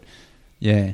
So anyway, with the stack, I think Corey Lopez like towed some crazy ones at Chopes with no straps, and I was like, well, fuck it, the next level is towing with no straps. So we're just towing on shortboards, like 511 6.0 shortboards, kidding me, with no straps, trying to take on the step with no straps. And so you don't want a really big board for that step? So you can kind of you need to be able to handle it. Yeah, depending what time you hit it, it can be like a 1 foot to 6 foot sucky, slabby kind of wave. Yeah. But the thing is with the step, it doesn't. It's not like a clear cut water that goes straight up the face, because at horseshoes there's actually water going like up in the middle of it, but then on the sides of that horseshoe shaped step, the water's kind of going sideways off that ledge. Yeah. So it kind of like mushrooms out, if that makes sense, going up towards the face. So you think it's doing something, but then as your fins go off the step, it like kicks your board sideways. Yeah, so you kind of like you really want straps. How scared are you when this happens? Yeah, well, you think you're like, oh, I've got this, and then it kicks you, and then you got to like, you know, tweak your back like a cat dropped upside down in the air, and you know, do the body wobble to try and get back on and balance. These are huge waves and massive consequences. Yeah, well, if you come off on that, do you hit the bottom there? Because it breaks right in front of that rock. Yeah, you can. Like guys do, but it's more the force of water. Yeah. So it's like, you know, huge chunks of water going in different directions. Like it twists your back, it pulls your arm this way. Like it feels like you can really snap you in half. Yeah. Yeah. So basically, I just got too excited towing without straps and got a few good ones and just thought, you know, I'm killing it. I'm the man here, and went off and it did exactly that. It just took my board sideways and I went straight with no board and pin dropped. So it would have been better if I just skimmed along, but because I still think my board should have been there, I just fully pin dropped and just got stuck in the face. So I was just in like still clear water going over the falls. So how would you normally want to fall? Like if you know you're not going to make it, how would you make yourself fall? Oh, you just want to roll. Yeah, you just want to roll. You want to body surf it as long as you can. Yeah. Because then the lip breaks and fills up the barrel and then you just get rolled around kind of thing. Like you probably still go over, but if you pin drop mid-face, you can be like right in the forefront of that lip, you know, in the first, the main power 3-4 meters of that lip. Yeah, and that's the huge force, like hitting that flat water. So like some water's going one way, some water's going the other way, you know, so that's, you don't want your body in that. So you pin dropped. So I pin dropped and went straight over. And, so it's picked you up in this huge lift. How big are we talking? Yeah, it's pretty big. It's probably, you know, 15 foot plus kind of thing. And oh my! And so this big, huge, this powerful thing has picked your body up, man. Yeah, and thrown you over this ledge. Yeah, and you know yourself being a surfer. You know, if you're going over in a still bit of water, you're like, shit, I'm in the lip here. Like this water's not moving. It's a clean chunk of water flying. You know, like it's almost a tranquil moment, but you're like, okay, disaster's coming. Yeah, and I sort of wriggled around and then I was going down feet first. And like guys do it and I've done it before and it's been okay. You might just be in a chunk that stays consistent and goes through the water. But it's like my body was in between where the lip was going down and then the still water seemed like it was coming up or just sitting there and this chunk of water was going past it. And it was like... I guess it was like going through, you know, like the boat rollers that you roll your boat up. I guess it was like my body was like twisting in and out, going over one, under one, over one, under one, like that. So it like ricocheted my body like and felt like it just snapped my back. And it was just, I don't know, like everything hurt and kind of felt like I sort of broke my body. But were you able to get a breath before you got... No, I was just straight in and just straight in a chunk of water. Probably not explaining it as gnarly as it felt, but I just felt so ragdolled. I felt like if my upper part of my body was like a little bit more one way and I got stuck in that chunk of water, like I just felt like I would have been torn in half, you know. So it was a real like, you know... fucking put some straps in, mate, or you know, pull your head in, pick waves a bit better, kind of thing. What's going on in your mind underwater here? Like your body's just getting ripped apart. You're being held under. Are you in your mind? Are you thinking you might drown here? In your mind, are you thinking you might get knocked out? In your mind, are you thinking you're going to come out with severe injury? Well, it's you'd probably know. You know, when you get hit by your board or something, you're still underwater. You're still getting thrown around. You don't know the severity of it. You don't know. Shit, like, is my back broken? Yeah. Can I move it? Like, so there's those moments of like, shit, have I really cooked it here? Yeah. So yeah, and then it was all good, but I remember that it just really rattled me because I just felt the full force and I just felt so close to, you know, like breaking my back is what it felt like. Yeah. Shit. And and one time at ours too, same thing. It was like a really north day. So, and I saw, you know, heard of Perth Stanley from, I think he lives in Bondi. Yeah. Like absolutely charges out there. Yeah. Such a good surfer. But so I watched him get one just before, and it was so north, like it was draining across the shelf, and then draining off the back of the reef, probably going down about 2 feet, and then he's surfing in the bowl like 2 feet under the reef along the back of it. So he's had to like horseshoe around the reef in this like 8 foot ours barrel, like as thick as waves get. Yeah. Pretty much unloading onto, a foot of water. And so anyway, I got a couple, I guess they were like that. And then Mikey Brennan was towing me back out, and quite a big one came through. And I was just screaming at him to flick me in. And because it was draining down so much, you couldn't... So on the jet ski to flick you in? Yeah. So we're halfway back out on the ski, and the guys out the back had missed it. It kind of snuck in from the north. Yeah. So like when you're towing in, you sit on the south side, so you can miss ones that come in from the other angle. And because it's draining so far down below the reef, you can't actually take a line in coming straight. You have to get whipped across it with speed, otherwise you can't ride the wave. So I kind of got towed in from the shoulder and tried to cut back onto the line. So sort of heading in towards the wave to the left, and then cut back to the right. Yeah. And as I cut back to the right, it was just drawing so hard off the reef. And you're losing your speed too. Yeah. All I could do was go straight. So I was just going straight in the wave and not going anywhere.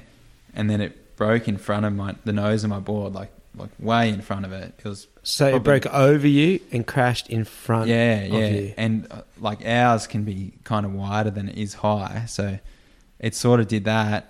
And because I was taking a straight line, I just sat on my ass in the barrel and just went straight over.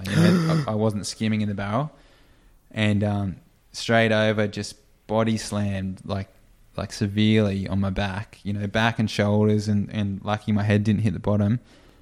And like in that flash of hitting the bottom, I remember everything flashed before my eyes, like my girlfriend at the time, my family, my dog, like all my responsibilities that I was leaving if I just broke my back, like in like a split second. And it was just a huge reality check that I just got too excited. Thought I got too many I got too many good ones. Thought I was invincible. What happened when did you also think that you might drown? Like your breath hold? No, it was more just my body, just the sheer force of like hitting the bottom. So could you swim? Like, could you come up? I can't even imagine people being able to get to you on a ski. Yeah, well, in that wave. You kind of can get flushed up the rocks, but most of the time it flushes you into the channel. But the thought was like, in those moments getting rolled around after, I was trying to check if I could move my body, and you can't tell until you kind of stop. So yeah, so that was like. That's probably the worst one. I mean, I've had... They're probably the biggest wake-up calls, but... When you came out of that into the channel, what did you do? Did you just sit there? Like, could you move your body? Were you sore? I could move and was really sore, and then sort of sat on the ski with Mikey for a bit and told him all about it, said like that I'm pretty rattled, that freaked me out. My life just flashed before my eyes, and like I wanted to just chill out for a minute. Do you want to tow? And I think he was over it. He's like, no. He wasn't into it. Yeah, because it was pretty gnarly day. After these moments, when you have these moments and these big wipeouts, does it take your confidence down a bit? Yeah. Well, it's a reality check. So it puts you back into line and reminds you, okay, well, you can't just get every set the way you want. You got to, Mother Nature's the boss, and you've got to respect that. And so it humbles you. Massively, yeah. And you got to tackle it the only way you can, only way possible, kind of thing. It's so funny. It's the same with when I talk to mountaineers and everything. They're that same thing. It's you can't have your ego in there. Because as soon as you do, that will happen. As soon as you try and be that big dog, because you can't control it every time. Yeah. How do you go with your breath hold when you're getting? Do you have like, if you're copping a really big hold down, do you have like a thing that goes through your head, like through the moments of how to relax, or like what do you do? Like say like you cop a solid hold down, you wipe out for the people that aren't surfers, but like you're getting held underwater and ragdolled around by these big waves. What do you say to yourself? Because I try and relax. And just go through it, but I've always got a panic point, and I hit that. Yeah, you do. Yeah, totally. No, I don't, but I love... have you seen Ross Clarke-Jones's one in... I think it's Storm Surfer's movie, or when he gets held under and he goes to the disco, or he's on the dance floor. Have you seen that? No. It's epic. So it goes to a different realm. They do this edit, and they pretty much ask him the same question, what goes through your head? And he's like, I'm just in the nightclub So he sacks underwater, and they cut to him on the dance floor just until he comes up, and then he comes out of the dance floor, and he's in his weddy and in the ocean, you know. So yeah. But yeah, I don't really have anything like that. I just find I find the first stacks always the hardest, and I feel like that kind of gets the lungs going. And I don't know. I feel like because I find it so weird because I've talked to big wave surfers before, and they train, they got strategies, they got breath hold strategies. Mike Stewart, he was on the podcast and he's talking about his breath hold, and like breathing up in between sets. And then I meet guys like you, and you're like, no, just take off. I just go for it. I mean, I should, but it might make me too confident, too big for my boots. That already happens. Yeah. I just think it's mental. I think mental is going to prevail over anything, you know. Like, I think if that gives you a mental edge and confidence, that's perfect, you know. Do you try and sell yourself up and get crazy, like in your head, and be like, oh, fucking God, I can do this, like before you're about to throw yourself over a ledge, before you're about to paddle into that huge wave? Totally psyching myself up. Psych yourself up. Yeah, full on. Like, I'm going through the motions of seeing the biggest wave I think I'm ever going to see, and getting the confidence to turn and go. So I'm psyching myself up for that moment of commitment, you know, to be like, fuck it, I'm going to go. Yeah. And do you tell yourself, because I tell myself too in those situations, that you got to commit 100%. Once you turn, it's all commitment. And it comes and goes, you know. You've got to just do it from the start of the session. I feel like I can't go in sort of gingerly and build confidence. I've got to be on, you know, like ready to go a big wave with an entry. Yeah. You know, because if I miss one opportunity and I think, shit, I could have actually got that wave, then I start losing confidence. Yeah, that's when I start going, shit. So and if I'm taking every opportunity, like I'm good, I can build and I can maintain that. But as soon as I like miss one or don't commit on a set where I feel like I could have got an entry, I start going downhill a bit. I start to lose it. Yeah. Oh my God, man. yeah. And it comes in, like, it's not always there, but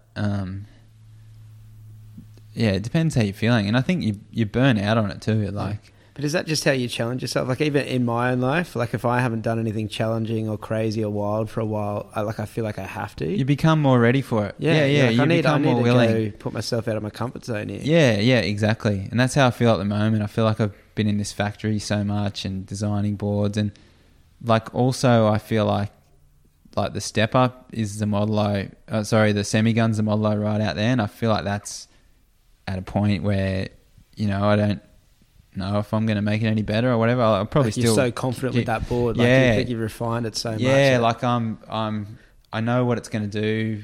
I know it's going to do what I want it to do if I drop late or if I have to knife in or that kind of thing. So I want some waves to go put it in, because I feel like I can do good stuff on it. Yeah. Do you remember that's confidence? Yeah. Do you remember the biggest, gnarliest wave you've ever had and that you've made?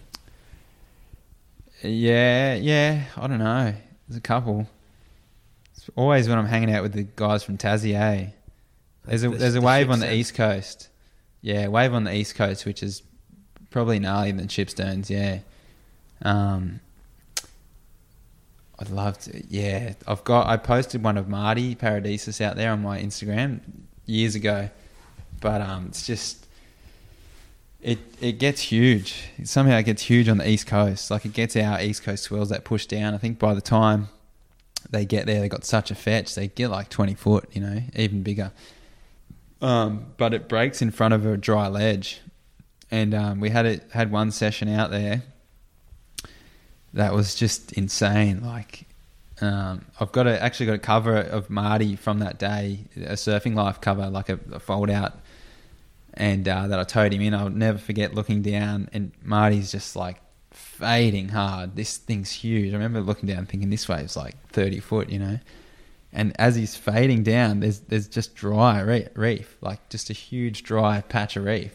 And he's just fading at it waiting to pull into a pit that's breaking in front of it. You're kidding me. What a madman. It's psycho, yeah. You've probably seen, I don't know if you or anyone listening or whatever follows Stu Gibson, but if you scroll through his feed, you probably see some photos. He's got some fisheye photos on smaller days, and there's guys, I think this guy on like a towboard on his backhand, he's like bottom turning, there's this big dry patch of reef. So the wave's only probably 6 to 8 foot. I mean, still big, but you can see the setup. Yeah. Did you take any waves that day? Yeah. That day was insane. Yeah, that's probably the I had to dig pretty deep to catch those waves that day. Yeah. So what's the feeling when you take off on a wave like that? Run me through that feeling. Well, the hardest thing is the water's fucking cold, like freezing cold, and you just. I remember that day, I don't think I had gloves on. I just had a 4-3 in boots. And we were just, at that stage, just at the peak of us thinking, we're doing the big wave thing where we just want to, at the end of the day, we want to be on the biggest wave that comes through. And all of us were just like super focused, You're just sitting and there's like a 15-footer, even bigger. And Marty's, driving, or I'm driving, vice versa. It's like, you want this one? And the horizon's gone blacked out. It's just like, fuck, this thing's scary. I'm like, no, because you're waiting for a bigger one, And the thing is, you're sitting there in the cold sometimes for like 2 hours when it's your turn, and you're letting guys get heaps of waves underneath you, but you know there's bigger ones coming, yeah. And I think the last time I've been to Tassie, like I haven't been like that so much because it's like, fuck, I'm just here for the day. I just want to get as many barrels as I can. But guys like Tyler Homacross, or both the Homacross brothers, Ty and Jim, Danny Griffiths, Mikey Brennan, Marty. Well, Marty's just pretty much chasing the paddle thing, I think. But those guys sit for like 2 hours on the rope. No shit. Just staying focused on the horizon. Just trying to gauge a level of like, nah, that's not big enough, or that's almost there. So what's it like for you when you see that big one? Well, you're stiff and cold. You've been sitting there. So this down the East Coast, I think we're doing stints of like minimum an hour between like those donk sets that were coming. Yeah. So you're stiff and cold. Everything's in you is like, I just want to go home and have a warm shower. I want to go back to the boat, put my towel on, eat my lunch, hang out with everyone. But you're just sitting in the cold water. Like sometimes the wind's in your face. Like it's, it sounds horrible. Yeah. And you're like trying to stay focused and put that out of your mind to be like, oh I'm going to get the biggest wave. Like, yeah. So you kind of, by the time they come, you're feeling totally unprepared, and you're looking at Marty Paradisus and you're thinking like, oh, this guy's gnarly. He's telling me in. And when you're with those guys, like they're obviously pushing you. Like if you see one of those guys get a big one, you're like, I want to get bigger. Yeah, kind of. It's a really cool scene. Everyone's like genuinely stoked for each other. Yeah. But just as competitive, Yeah. Like healthy competition. Yeah. And everyone's got each other's backs and all that stuff. But so you've been sitting for like an hour and a half, say 2 hours sometimes, no shit. And you everything's stiffened up, your knees, your ankles, your wrists, and then Marty's like, oh, this is the one. You see him, next one, and you just see his face is lit up because he's like, holy fuck, this thing's huge. And fair enough, you go over it and you just look down you look so far down before you look up to the wave, like they always have this huge trough in front of them. Yeah. Yeah, it's like you just don't think the ocean can sort of bend that far.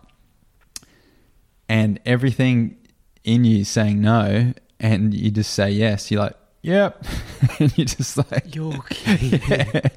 And then sometimes I'm halfway in and I'm like, oh, my knees are still stiff. I'm like, I'm not really into this, but I'm just doing it. And then once you let go of the rope, it's just like, boom, like you just laser focus because you're like, holy fuck, I've got to you get it together if you don't do this. Yeah, but you almost, sometimes I have this la-di-da moment in between where I'm towing along the flat or in the trough, and I can kind of see the swell, and I'm kind of like, oh, I don't really want to do this. I'm cold and tired, and I'm not, your body's almost a bit relaxed because you don't have this full body yes of like, I really want this, which, I mean, on your best surfs and stuff you do, and I think when you're waiting for waves. Like on another note, I've had times at ours where I feel like I can see everyone's over it, but I'm like, I want the next set. I want the next set, you know, more than anyone, and you get it.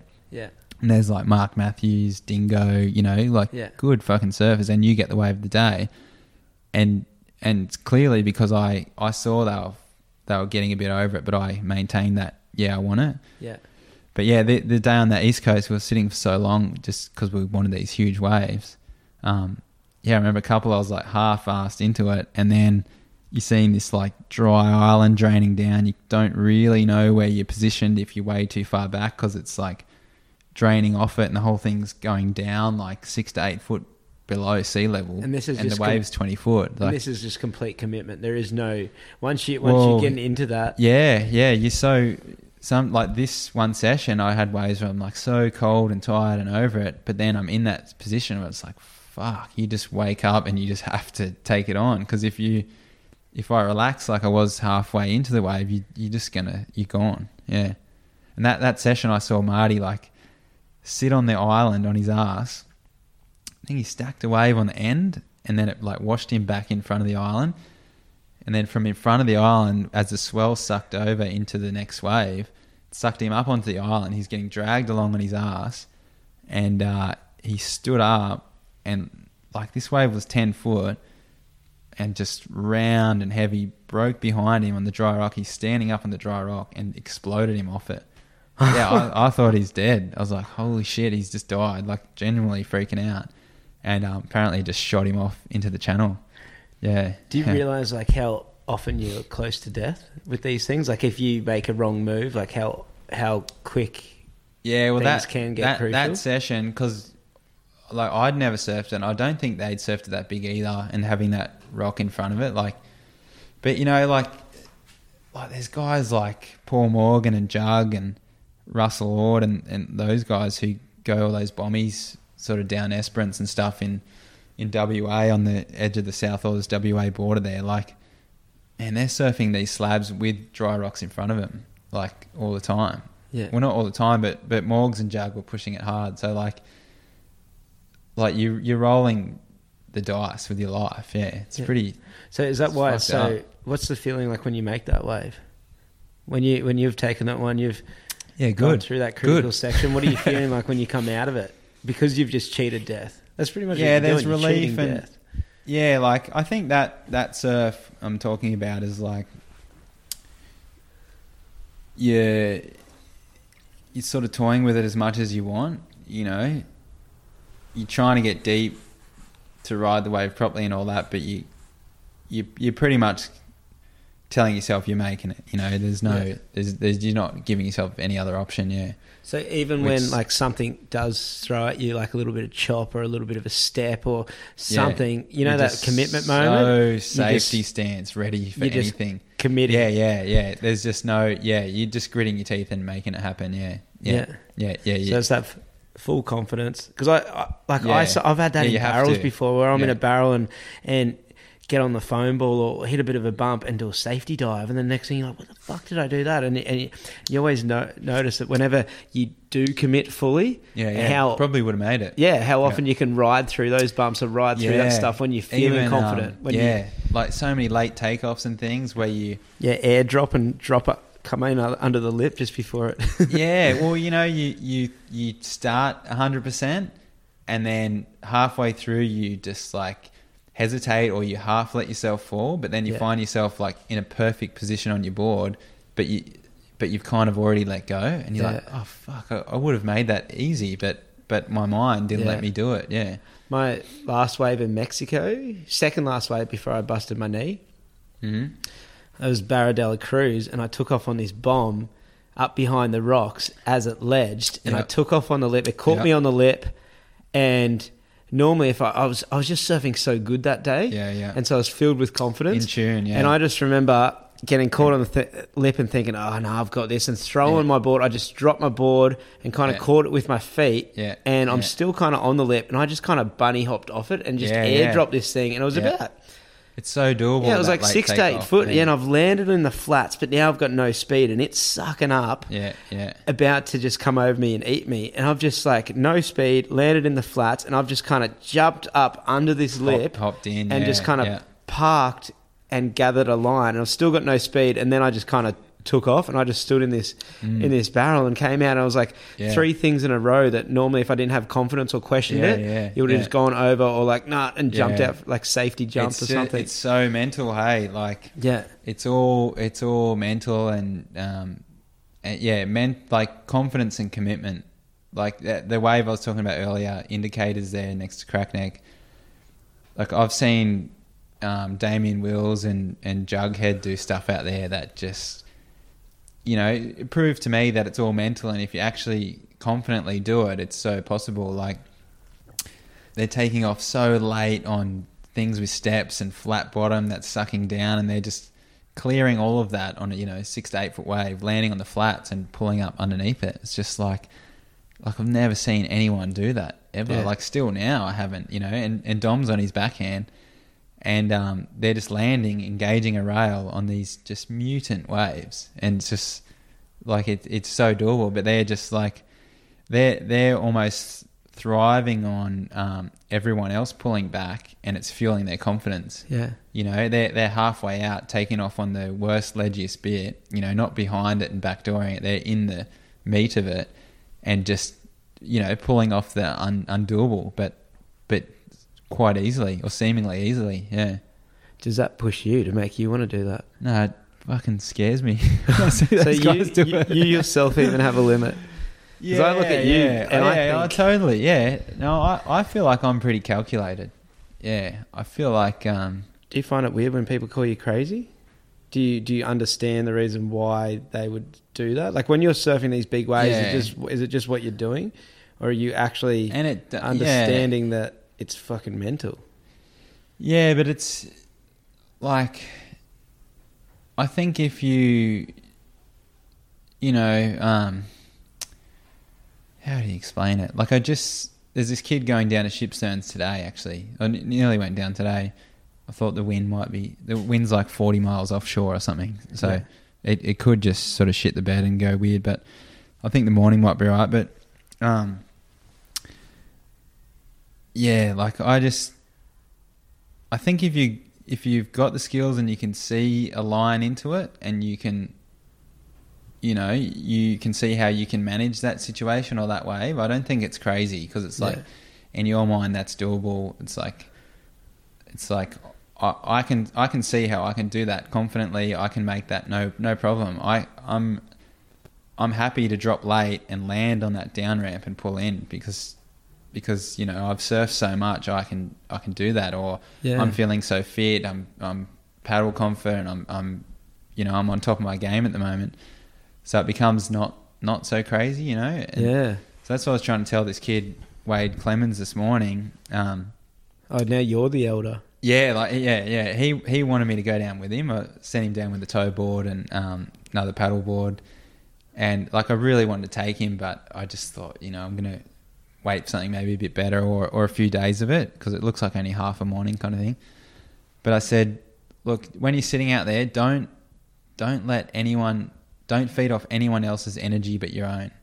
And I said to him, because you're going to see waves that you can take off on that they can't, and if you're feeling their energy of wicking out, like it's going to bring your level down, because you'll be like, whoa, is this too gnarly? It's going to make you question yourself. Exactly. They're questioning it. Exactly, yeah. So I just know all the times when I've had a successful surf in heavy waves is when I'm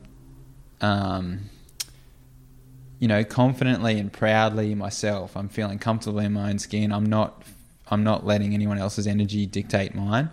And it's almost like if someone else's, when you're feeling that way and you see someone else's nervous or not feeling it, but you're confidently yourself and you're confident in your own sort of thoughts on the situation, like you actually feed off that. It won't bring you down. Yeah. So I tried to instill in him, like, just run your own race. Don't ask anyone else what they think about it. If it's gnarly, if you can see an entry into those waves and you can see how to do it, go and do it.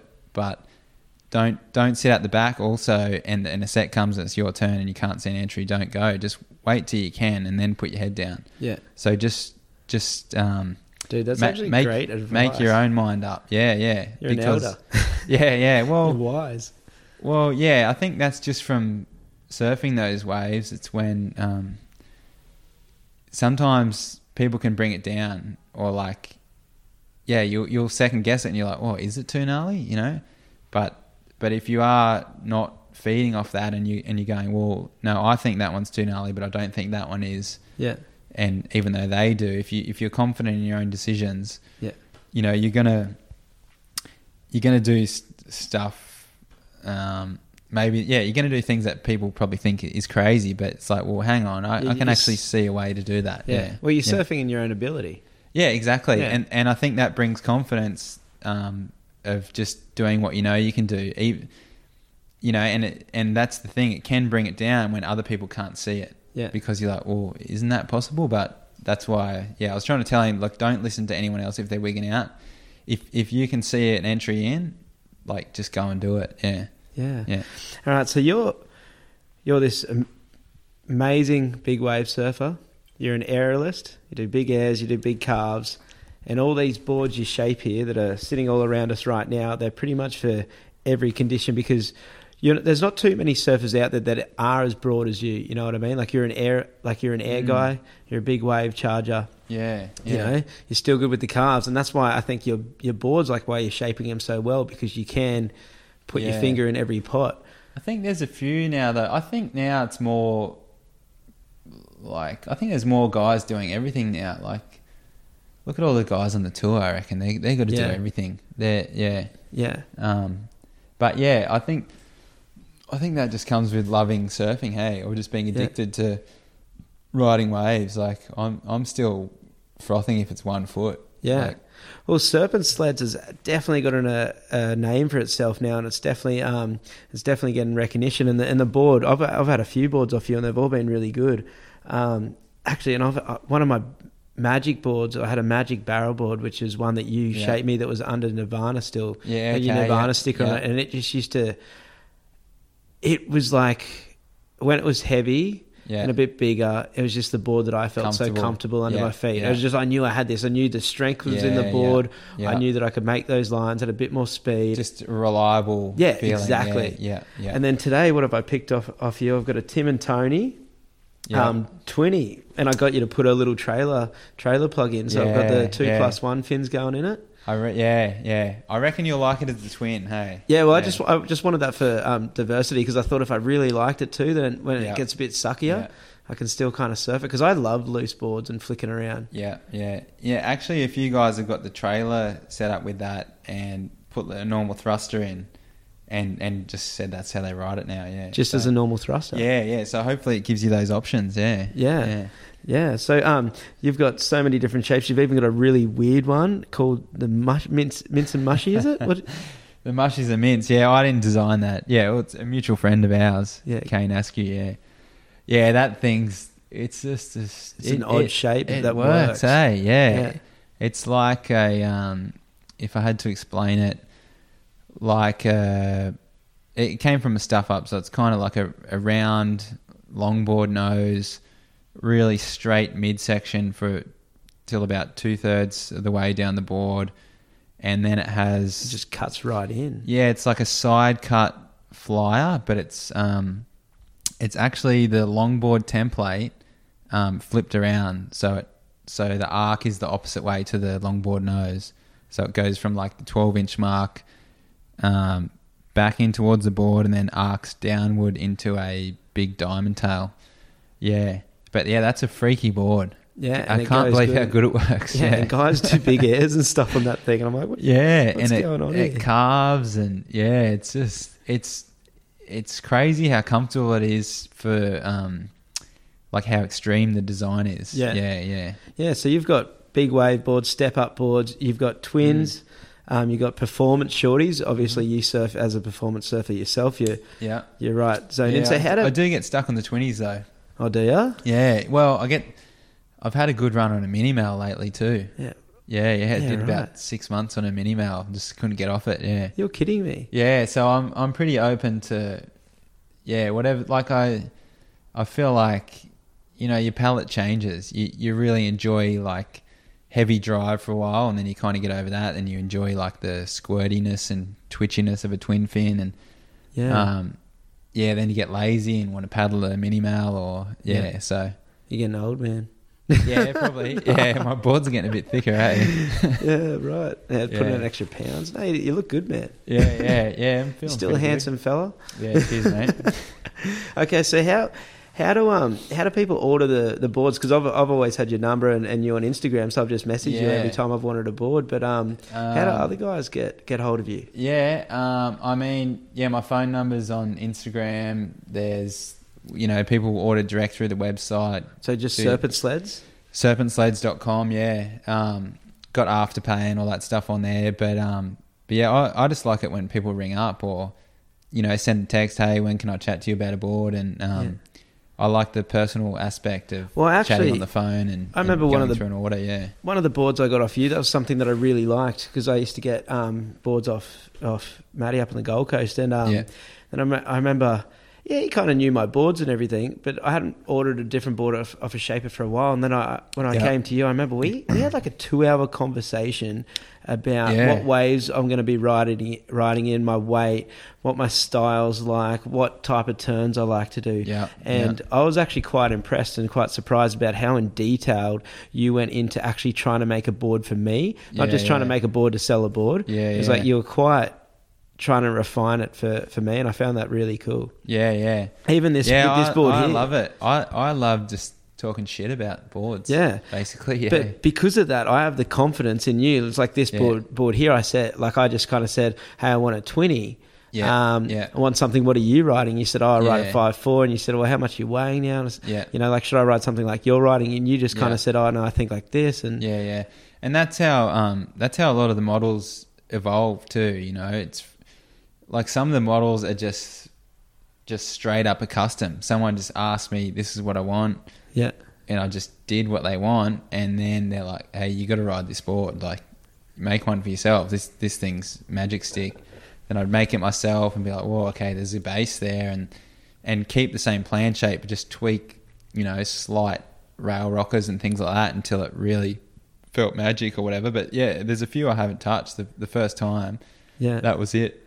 So, what I really like also about getting boards off you is supporting local shapers, like even though boards off the rack and these big, like you got your JS boards and you got your Elmericks and that, even though they are really good boards, but it definitely does take that connection out of surfing, that connection that you have with your shaper where you're getting a board made for you, and like you're also supporting a local shaper. So it's like... And there's a few ways to look at it, I reckon. Like those guys... So, I wonder if you can hear that, the compressor going off. Oh, the compressor's going, yeah. We've got board shapings in here. Live action. Like those, like so much respect for those guys, Not only like running a business on that scale and servicing so many team riders and, world titles under their belts and all that. Like they're tried and proven boards, and they're definitely good boards. And I guess they started like the same way. So, they're tried and proven. So, so much respect for that. But then there is the other side of, having a connection with a local shaper. Because some of the best shapers in the world aren't doing it on that scale. Like who comes to mind? Like there's so many kind of alternative guys who I'm sure make magic boards, but then performance world, you've got like Timmy Pattersons and Luke Shorts, and they do a fair bit of distribution, but they're not on like a psycho scale. I'm sure there's quite a personal touch when you go and order a board from those guys. I mean, unless you're getting a model off the website, but I'm sure you can still send an email and get some pretty good one-on-one touch, So I think there is like guys who are tried and proven who are doing it, who are there is a personal way to order. Yeah. So yeah, I'd love to maintain that, even though I'm about to do a bit of a rollout of stores and stuff up the East Coast. But I think you kind of have to do it to some extent to have a bit of awareness or just a bit more reach too, you know, where people can actually go and feel them and that sort of thing. It's just getting in different pockets too, getting you. Yeah, exactly. Yeah. And so many times someone from like the sunny coast, oh mate, I rode a mate's board, you know, who got a custom, because I'm just all customs at the moment. Yeah. Going to Indo in 3 days, where can I buy one? It's like, oh, well, you can only get them here kind of thing. So yeah.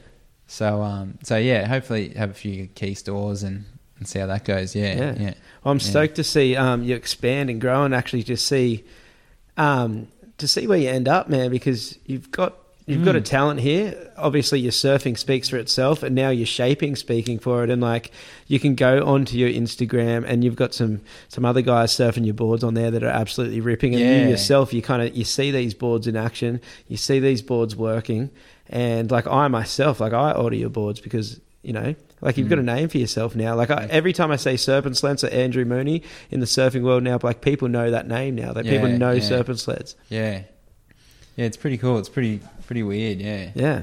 So let's look after our local shaper, man.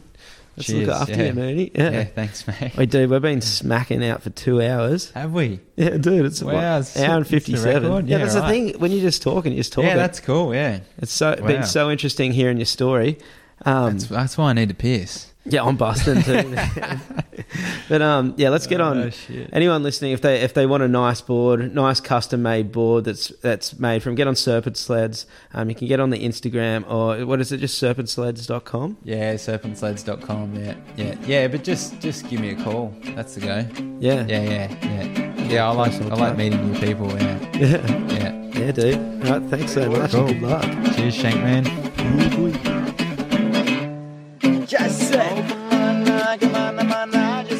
God Mooney's a good bloke, isn't he? Now, if you guys like this episode, please take a screenshot and share it on your social medias. Every time you guys do that, the episodes just blow up. So thank you so much for doing that for me and getting it out to everyone. And if you guys really liked it, you can go into iTunes and leave a rating. This bumps it right up. Thanks so much, guys. I'll see you guys next time.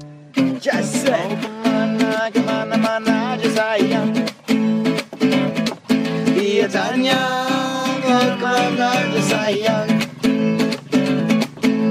cari apa, cari cinta, cari apa, cari cewek, bertualangan baru di sini. Cari apa, cari cinta, cari apa, cinta, bertualangan baru di sini. I should do like that for us there. Bertualangan baru di sini. Yeah, I do it like a double.